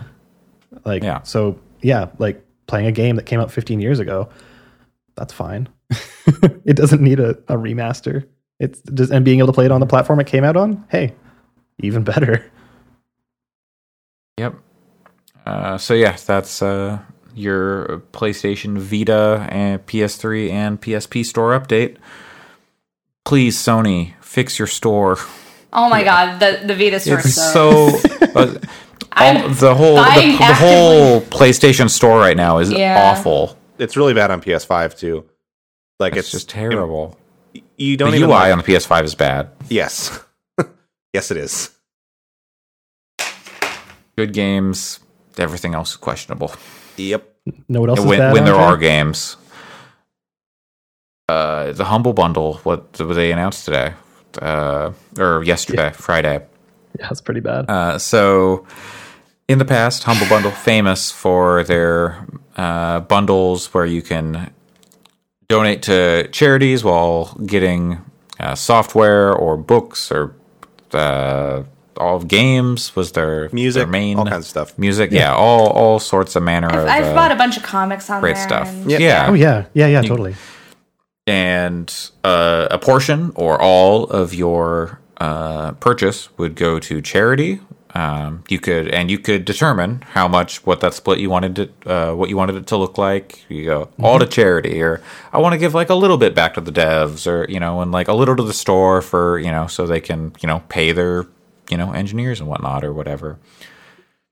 And a few years ago, I think they were bought by IGN, right? Yep. How long ago was that? Probably like it was. Within the time we started this podcast. So there was definitely news that we talked about on the show. Yeah. So IGN purchased Humble Bundle a while ago, and today they put out a statement saying that for a while they have been testing on certain users, removing the sliders from the site, so you cannot like change the split for charity or how much Humble gets or anything like that. It's all fixed at 5% to charity. Yep. When you could, I think it defaulted to 20% before, I believe, was like where it started, and then you could slide up or down from there. And then going forward, that is going to roll out to everyone. By default, it will be 5%, and you will be able to toggle to a max of 15% cut going to charity. And where does the other like 85% go? To the store. Like straight up the store, not to devs, not to anyone else? I mean, like, I figure like a Steam, like Epic Game Store kind of split, I imagine. Normal kind and then split. like, charity, like stuff, like, I assume there's something with like devs and publishers and Humble where they're like, okay, like part of you selling is like a charitable donation. I don't know exactly the behind the scenes stuff on all that, but There ain't nothing good about that. It's such a bad look. No, and as somebody that as somebody that's bought a fuck ton from Humble over the years, it's like, the charity is a big part of it. And there are times where I'm thinking, there have been times where I'm like, I don't know if I necessarily dig this dev as much as I wish, but hey, let's slide that up to the charity. And yep. There have been bundles I've bought exclusively because they were doing a charity thing. Oh, me I was too. I'll buy this because of this specific charity thing. I don't really need this bundle, but they're doing a thing and I want some of the stuff in it. I'll do it. Right. Where it's it's me. There are certain times where with Humble bundles where I'm like, wow, this is a really good deal for me. And there are times where it's like, okay, this is less of a good deal for me, but it's also charity. Yeah. So this is probably the best way to buy this game for me right now. Yeah, totally. I've absolutely purchased games I already own, just for the sake of being like, okay, well, let's support this, and maybe we'll do a giveaway for the podcast. And I'm gonna put 100% to Médecins Sans Frontières or whatever. And now they're but this is very much I don't know. I've also often just left the charity slider just to default, and it's hey, devs need money too, and they need money to run the store. No one's saying they don't need money. They shouldn't have any money. But having they need money to a do lot. This. Having 15% be wow, that's the big one is wild. The ideal thing, I think we even talked about this. Whenever we talked about this news item, would be great. Now they don't have to worry about their dev costs anymore because they're owned by IGN. So now they can focus on the charity. And then, well, IGN doesn't necessarily have money.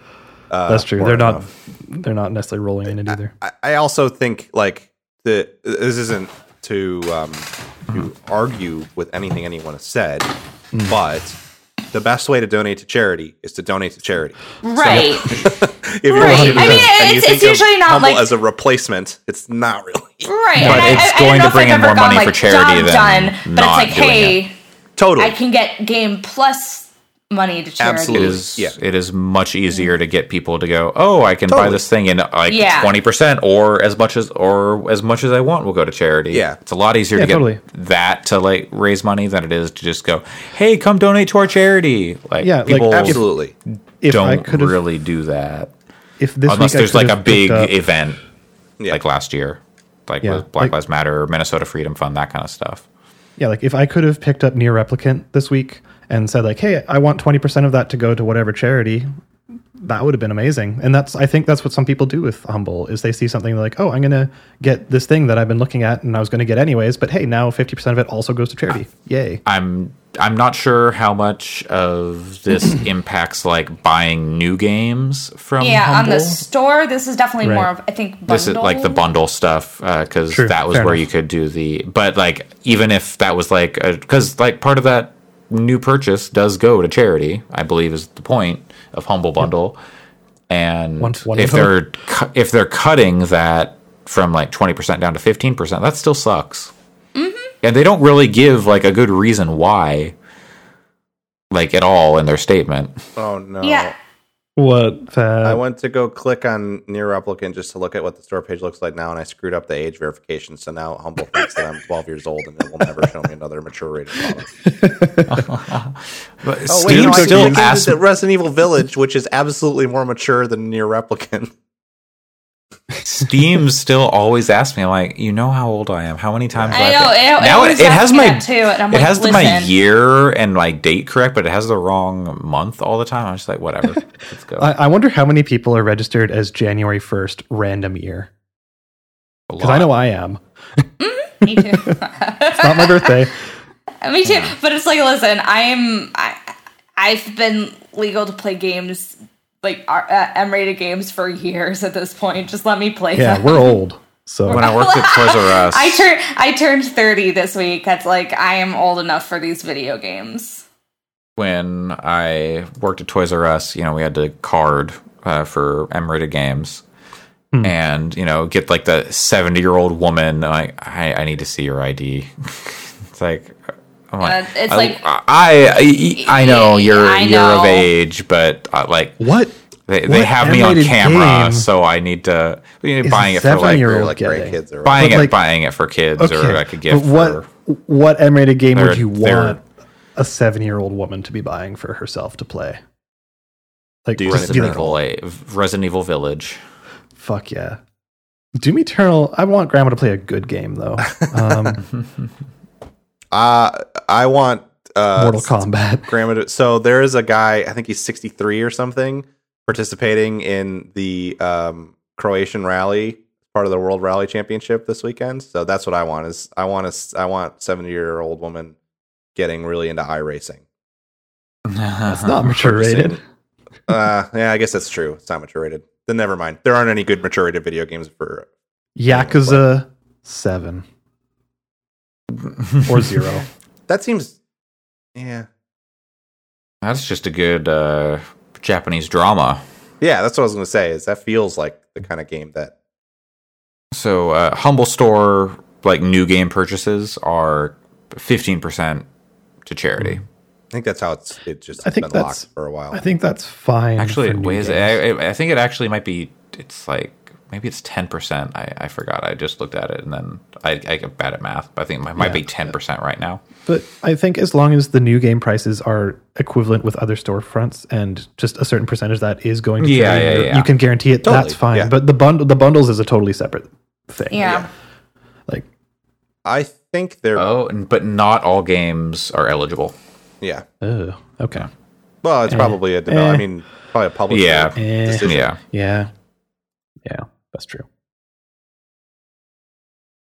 But yeah, so like if I'm going to buy a game on sale, it feels good to be like, oh, a little bit going to charity too. That's great. But if I'm like, oh, I have to go to the Humble Store, then I have to like, I'd just rather just go through like a Steam or like an Epic Game Store instead of having to like do that extra step. To some extent too, like if they were like giving to a charity that I don't like as a game publisher, I would certainly want to be like, no. You're not. You can sell our game, but I don't want that money going to the Proud Boys or something. They would never make that a charity that Humble would choose in a million years. But hopefully not. Hey, you never know now. But well, yeah, one would hope. Let's hope that IGN's not a fan of the Proud Boys. But yeah, they liked Watchmen. Shitty situation. I don't think they're going to be into the Proud Boys. No, it's hey, you never know who the business people are into, and all that stuff. But yeah, it just the community is just like, yo, what the fuck? Understandably, like, not having it, like absolutely livid. As someone who subscribes to their subscription service, I was considering like, should I continue? Because I'm kind of me too. I spend, I'm in there monthly, and I've been in it since they've started it, and it's like, yeah, same. I think it sucks. I'm just shocked that it took this long. Right? No, I am too, and I mean, I totally understand, like, especially if you're trying to rally devs to the bundles of basically like some people might be like, hey, why would we do this if 100% of it could go to charity? But like I think there's a better way than being like max 15. I feel like that is like a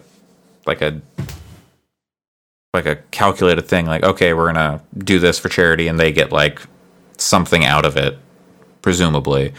Like, well, I don't know how that end works. Breaks.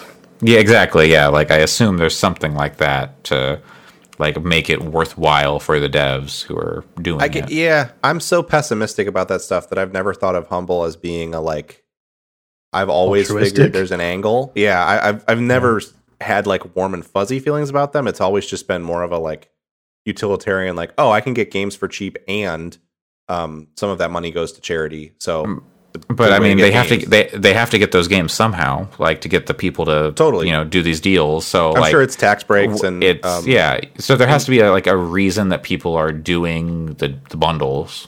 In some case, I don't know how it works in every territory, but maybe they're valuing the inclusion of the bundle at a certain amount, and then paying developers and publishers a certain amount, and then also including a tax break. You know, like there's sure there's no AAA video game publisher, certainly indies. See the Itch bundle last summer that we referenced earlier, are out here doing the work, but no AAA publisher that exists on this earth is going to do something 100% for charity. There is no, it will not happen. Yeah, I would love if they did, though. I would love to see, like, let's say, like an esports tournament that is purely for charity. And I think there's been similar some of things. that Like stuff you see streamers do it all the time. Yeah, but I'm talking more about like offering a game. Sales of a video of a product. Yeah, totally. Being 100% for charity. Even if it says 100% of the revenue from this goes to charity, there's still an angle there, guaranteed, that they're making or saving money through, because that's how the system works. Yeah, and it's not like you're not donating directly to a charity, so like you don't get the tax break or anything. It's they receive the money and then they give the money. They get tax breaks and stuff like that, which is makes sense. There's like capitalism happening there. But, and I think it capitalism, speaks to the baby. problem. Like for a project like Humble Bundle to grow, eventually it's going to have to hit a point where it's no longer sustainable for them to do it, operate it in a way that is in the best interests of their charity partners, which sucks. And my answer would be like, I would just not do it in the first place.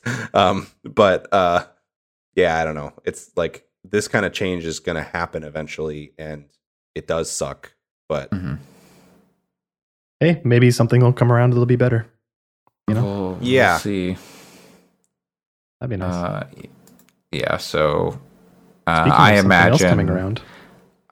I was just gonna say I wonder if they have to walk this back because everyone is just like you look in the replies and it's all just vitriol and like people absolutely upset. Yeah, it's possible they will. Yeah. I don't know. I liked Rami Ishmael's see. comment about calling it the hubris bundle. Yeah. It's funny. The breaking news. Uh-oh. Judgment 2 might be teased in the coming weeks. Yep. Ooh. I saw this. Cool. Actually. Yeah. That's awesome. So I should play Judgment. I never played Judgment. Yeah. Also. But like I like Yakuza. So. Yeah. But I have heard that knowing Judgment, it doesn't have the characters that I love. I have also heard one Rob Zachney was also talking about Judgment recently on Waypoint, and he said that like the story is really good and interesting, but in Yakuza, when people just walk up to you and want to fight, it's like, yeah, of course I'm a Yakuza, of course I'm gonna fight. Let's throw down. But in Judgment, it's really weird to just be walking around as a detective and having random street thugs being like, "Hey, let's fight." Well, they want to shake him down or whatever. But it's a little dissonance, it's ridiculous compared to Yakuza, where it all just kind of makes sense because of the character you're playing. So maybe what I should do is start Yakuza 7. Yeah, you should. I do have it. So last news story this week: Apex. Apex Legends. It's got a mobile version coming out. Yeah, that's not the news, is it? I mean, well, it's true. Well, that is true. It's probably going to be wildly successful. Yeah, and to go with that, they're adding an arena mode to Apex Legends with the season. Like, there's a Titanfall lore related character, who's coming in, and then this. So, tell me about this arena mode. Well, I don't think any details have been announced, as far as I'm aware. Okay, it's but just it's that more. Coming, it's more of like a not. It's like a one or like a solo type thing, not like a battle royale. I'd imagine, again, details are pretty sparse, but it seems like because the core mode of Apex is straight up battle royale. You're either solo or duos or in groups of 3. Can you play solo? Murdering everyone. I think it's still locked to trios. You can queue solo, but you can do duos for sure. I think you can do duos and then lock it off, but I don't think you can do. Yeah, I think solo. It's 3-man squads. For they had a solo mode. Sometimes they put solos and According, duos. To Engadget, Apex Legends gets a permanent solo queue. So okay, because people liked it so much. Yeah, but that makes me more interested in playing that game again. So regardless, like the battle royale mode is basically what we know of a battle royale of your PUBGs and your Fortnites and Apexes of the world. But arena mode is more team based, working towards some kind of objective. So people are imagining that it's going to be like a 3v3 kind of either deathmatch or kind of like a Counter-Strike-y, Valorant-y kind of doing some kind of objective. But, utilizing the high mobility and character abilities that you got from all them legends. That'd be cool. Unfortunately, the solo mode is not what I want. It's just a no-fill. So you're still playing against trios. Apex has no way to play it's not a separate hopper? Players. No. Oh, I thought it would be a separate hopper. That kind of sucks then. Yep. And you can't That's play not as exciting. Nope. Okay. But this arena mode could be really cool. I don't know. That sounds appealing, especially with Overwatch pooping itself. Like, I think Apex could potentially fill that gap pretty strongly. I wish someone would. Because it's more arcadey than something like a Valorant or a CSGO or Siege, right? Like, because those are all fairly tactical. Don't want to say realistic because, Valorant, you got skills and stuff like that. And Siege as well. But CSGO is just straight up guns in hand and shooting people pew pew. But yeah, with like Apex, you got all these disparate, weird skills. I hear that most soldiers tape a little crosshair weed to leaf. their helmet, a weed leaf with their helmet, and then if they pull the trigger on their sniper rifle, it just kills the person as long as they're looking. Yeah, and the sniper rifle has a bunch of anime ladies painted on it. Yes. Yeah, hell yeah. It's got Hatsune Miku. It's got oh god, what's her name? Yuko. What's her name from Gurren Lagann? I don't remember anybody from Gurren Lagann. I just know Rumble from Yoko. Okay, League of Legends or Rumble's Gurren Lagann skin is pretty good. Oh yeah. But anyways, Apex stuff. What cool. and what does not seem cool is their social media person is just like that shit was so fucking. I haven't seen any. So what happened? Polygon ran a story about the new stuff, like you do. It wasn't a great story. It had a bunch of it had like some. Like, it got some like weird stuff, like because they were like, "Oh, Titanfall 2 lore, Titanfall 2 stuff coming in Apex this season." Yeah. And then so the new character is the daughter of a boss from Titanfall 2, Venom, Viper. Sorry, Venom. Was it? It might be. I think it is Viper. You're right. I haven't played Titanfall 2 in years. That's so good. But anyway, and also, I don't want to understate. They kept hyping up like multiple Titanfall 2 devs were like, or Respawn devs were like, you better dust off your copy of Titanfall 2. You're going to be excited because you're not going to know who this person is. And apparently, the person writing the Polygon article didn't know who the person was, which. It's your job to write a news article. Like got some stuff confused or whatever. Yeah, it was like the thing that people took issue with was in the news article. It read something like, whose father died at some point or another, presumably in over the course Apex of Titanfall 2. No, it was in the Apex games. And it's clear, like, okay, so you didn't know that you fight that person in Titanfall 2. Yeah. I forgot that, and I've played Titanfall 2 4 times. So who cares who the bosses in Titanfall 2 are? Like, who cares about the bosses in Titanfall 2? You just want BT. Yeah, like that's who you really want. So, like, Respawn replied to the article, their official Respawn account, and said, seems you might not know what you're talking about. Like, they didn't say it that way. It was like, you need to brush up on your Titanfall lore. Yeah, it was like, you need to brush up on your Titanfall lore. May we suggest a good starting point? Yeah, and then link to the game. Yeah, on Steam. It's like, fuck off. Like, you send an email and be like, hey, you got this. Send an email and be like, hey, FYI, you got this wrong. Honest mistake. It happens all the time with news articles that the company will go, hey, FYI, here are the details just so you can update it. And then Polygon goes, oh, we corrected the story and post an update. Don't troll them on social media. Like, somebody has to run that Polygon social media account. And just feeding into all the worst, like, rampant people on sitting on Polygon who already had that person who runs that social media account already has to deal with awful shit all day. Not to mention the writer themselves, and it's just like and I'm not even the biggest like Polygon reader in the universe, but Sure. like, come on. Well, Just also, it's like, general yeah, internet courtesy. They have to play like a billion games and stuff. Like I don't know. Like And it's like who's going to it especially like Your I game watched, didn't sell that well. I watched. Let's be honest. When I was, It's a really good I've game, though. It is, and I Sure. watched that new clip, the clip that Alex was saying to watch, and it's The cool. Valkyrie? It's good. Their animation is the Valkyrie clip. It's the animation is beautiful. It's very cool to watch.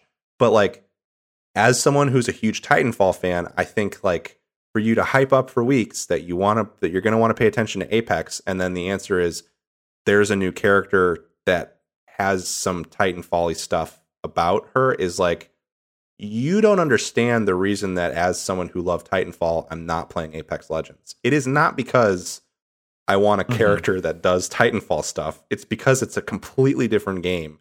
And what I enjoyed about Titanfall was the interplay of pilots and mechs and the tight like team death matches and capture point gameplay, Wall running. which Apex doesn't have. So don't hype me up for something and then be like, hey, it's a new character for this game you haven't been playing because you're not really into it. It's just and then to further shit tough. on Polygon, it's like, come on.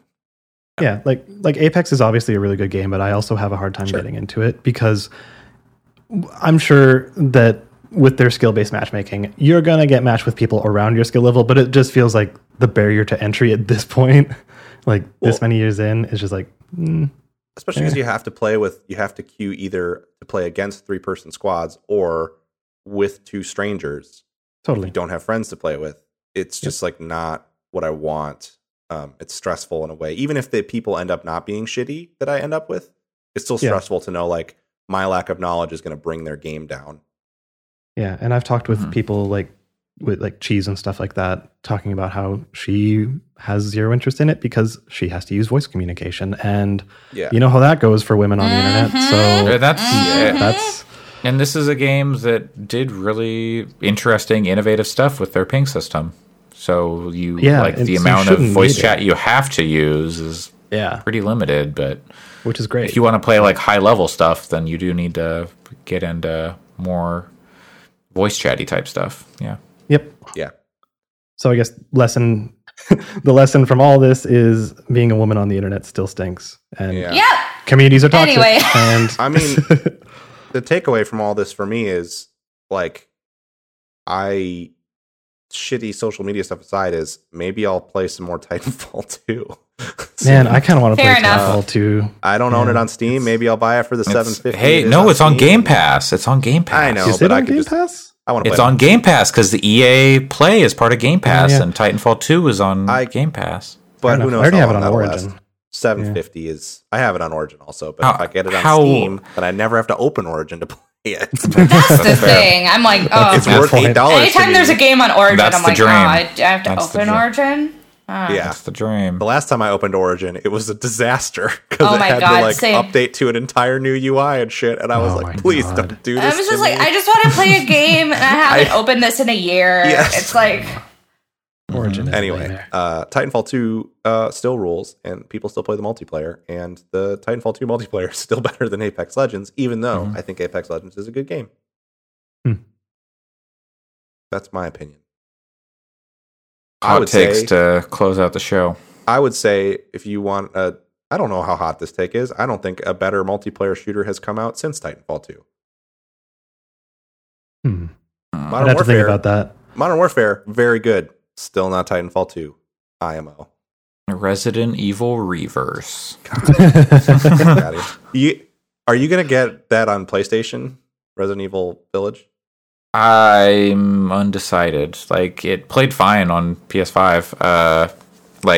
And I think they said, so they put out like a whole like sheet of like a spreadsheet of like, here's the console, here's the frame rate you can expect, basically. A roadmap to running the game.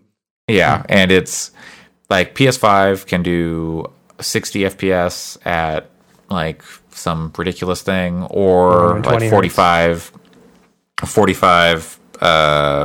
4K ray tracing, but that's like minimum 45 is what it sounds like. So it can like hit 60 with ray tracing at times. But also I could play on PC and have like mouse controls for stuff. And I've got this 3070 here, and I don't think my girlfriend's gonna want to see me playing it. We were talking, and she's like, I don't get why people like those games.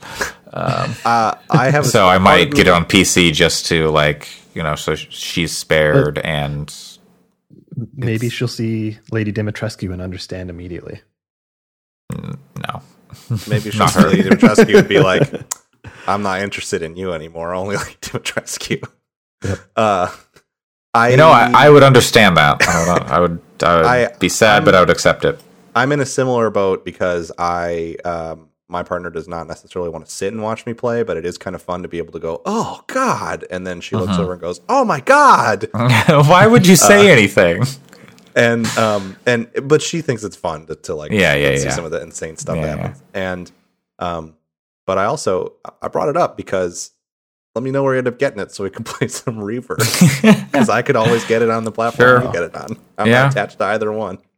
Yeah, I'm undecided as of yet. For the roughly 1 month that game will be available to play, because I am confident it will be shut down quickly after release. They were putting stuff out. They were putting stuff out for the Master. What was the game called? The one that came out with 3. I can't even remember. Yeah, I can't even remember what it's called. But like that game was getting updates for far longer than it should have. But I guess less than a year, because I don't even remember. I think they shut that thing down, right? They might have. I have to look at my Resistance? Steam library. Was it Resistance? Maybe. I can't remember. Yeah, Resistance. Resident Evil Resistance. Resistance. Nice, Alex. Nice pull. At the request of the publisher, Resident Evil Resistance is unlisted on the Steam store. Will not appear in search. Oof. Let's see. Maybe it's still playable. It looks like you can still get it with Resident Evil 3. So, well, yeah, it comes with Resident Evil. That might be why it might be why it's is unlisted. But the screenshot of Mr. X you can't get it is on the Steam page of the 4 survivors trying to fight Mr. X is so bad. Yeah, no, this game was not good. Like a Gary's mod screenshot. Oh, does it have like the really stupid, like exaggerated faces and everything from Gary's mod? Well, you can't really tell because the faces are not turned towards the camera, but it looks. Mr. X is almost in a T pose. People calling for dedicated servers and anti-cheat, but there haven't been. Oh, I see. Yes, that's a good one. 1,077.3 hours on record. American Beetle, what are you doing? That is not insane. Playing Final Fantasy. 663 hours? What are these people?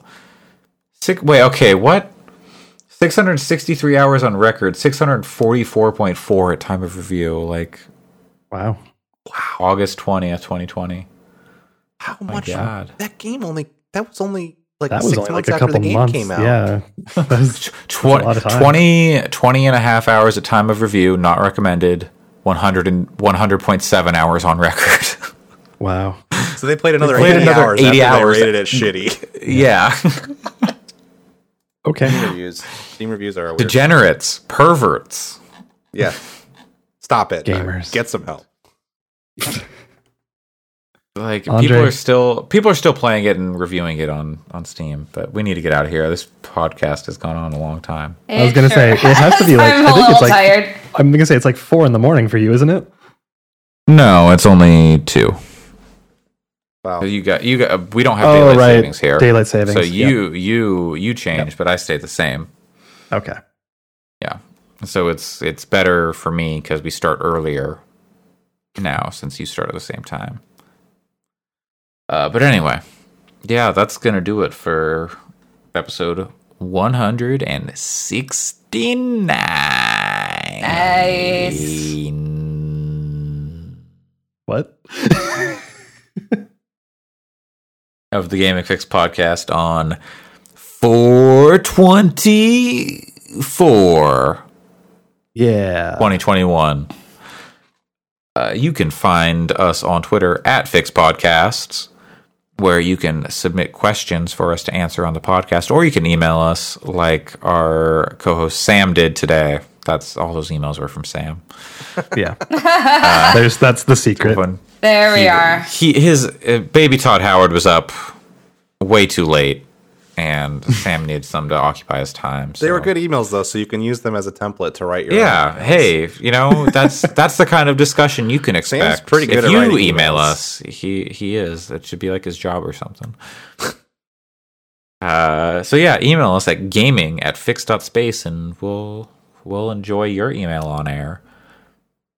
In the meantime, you can find me, Andre Cole, aka your partner's favorite bad movie, on Twitter at Coolslaw, COOLSL4W, where I'll be tweeting at some sons of bitches as they Play Days Gone. yeah, as I play Days Gone. Pat, where can people find you? You can find me trolling Vice's various Twitter accounts for their increasingly frequent UFO coverage at PJ's Place. It's Tom DeLonge. Not like, trolling as Vice. in... Is not Tom trolling as DeLonge in- like head of Vice now? I don't know, but not trolling as in attacking them. I mean, As in more like the trolling. Apex Looking, balling. Legends. Trolling. Allison, where can people find you? You can find me on Twitter at WRITERSERENYTY. Okay. Posted from your Vita.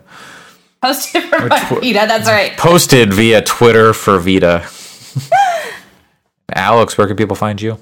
I'm gonna take a nap. Yeah, you deserve Yeah, it. I'm probably gonna go do that too. I'm on such a Yeah. weird... I napped for like an hour and a half last night, which is like a really good nap length for me. What else are you And going to do then- when you don't have internet?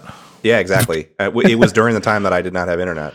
My partner got home, we ate some dinner, and then we're like, let's take a nap. And then Post-dinner nap is dangerous. it was a long nap. So then I got up, and then I only got like 4.5 hours of sleep.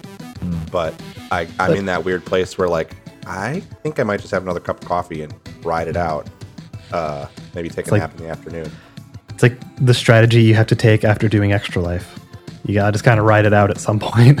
Well, you got to fix yourself to go back to work. But Oh, I didn't even talk about my new sim racing pedals that have magnetic load cells in them.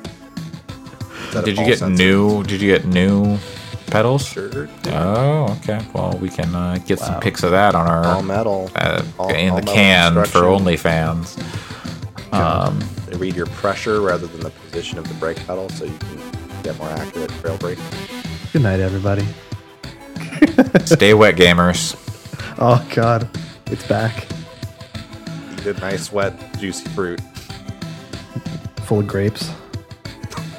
Wet with fruit juice. Yep. Oh God, it's full of grapes. All squishy. Goodbye. Bye.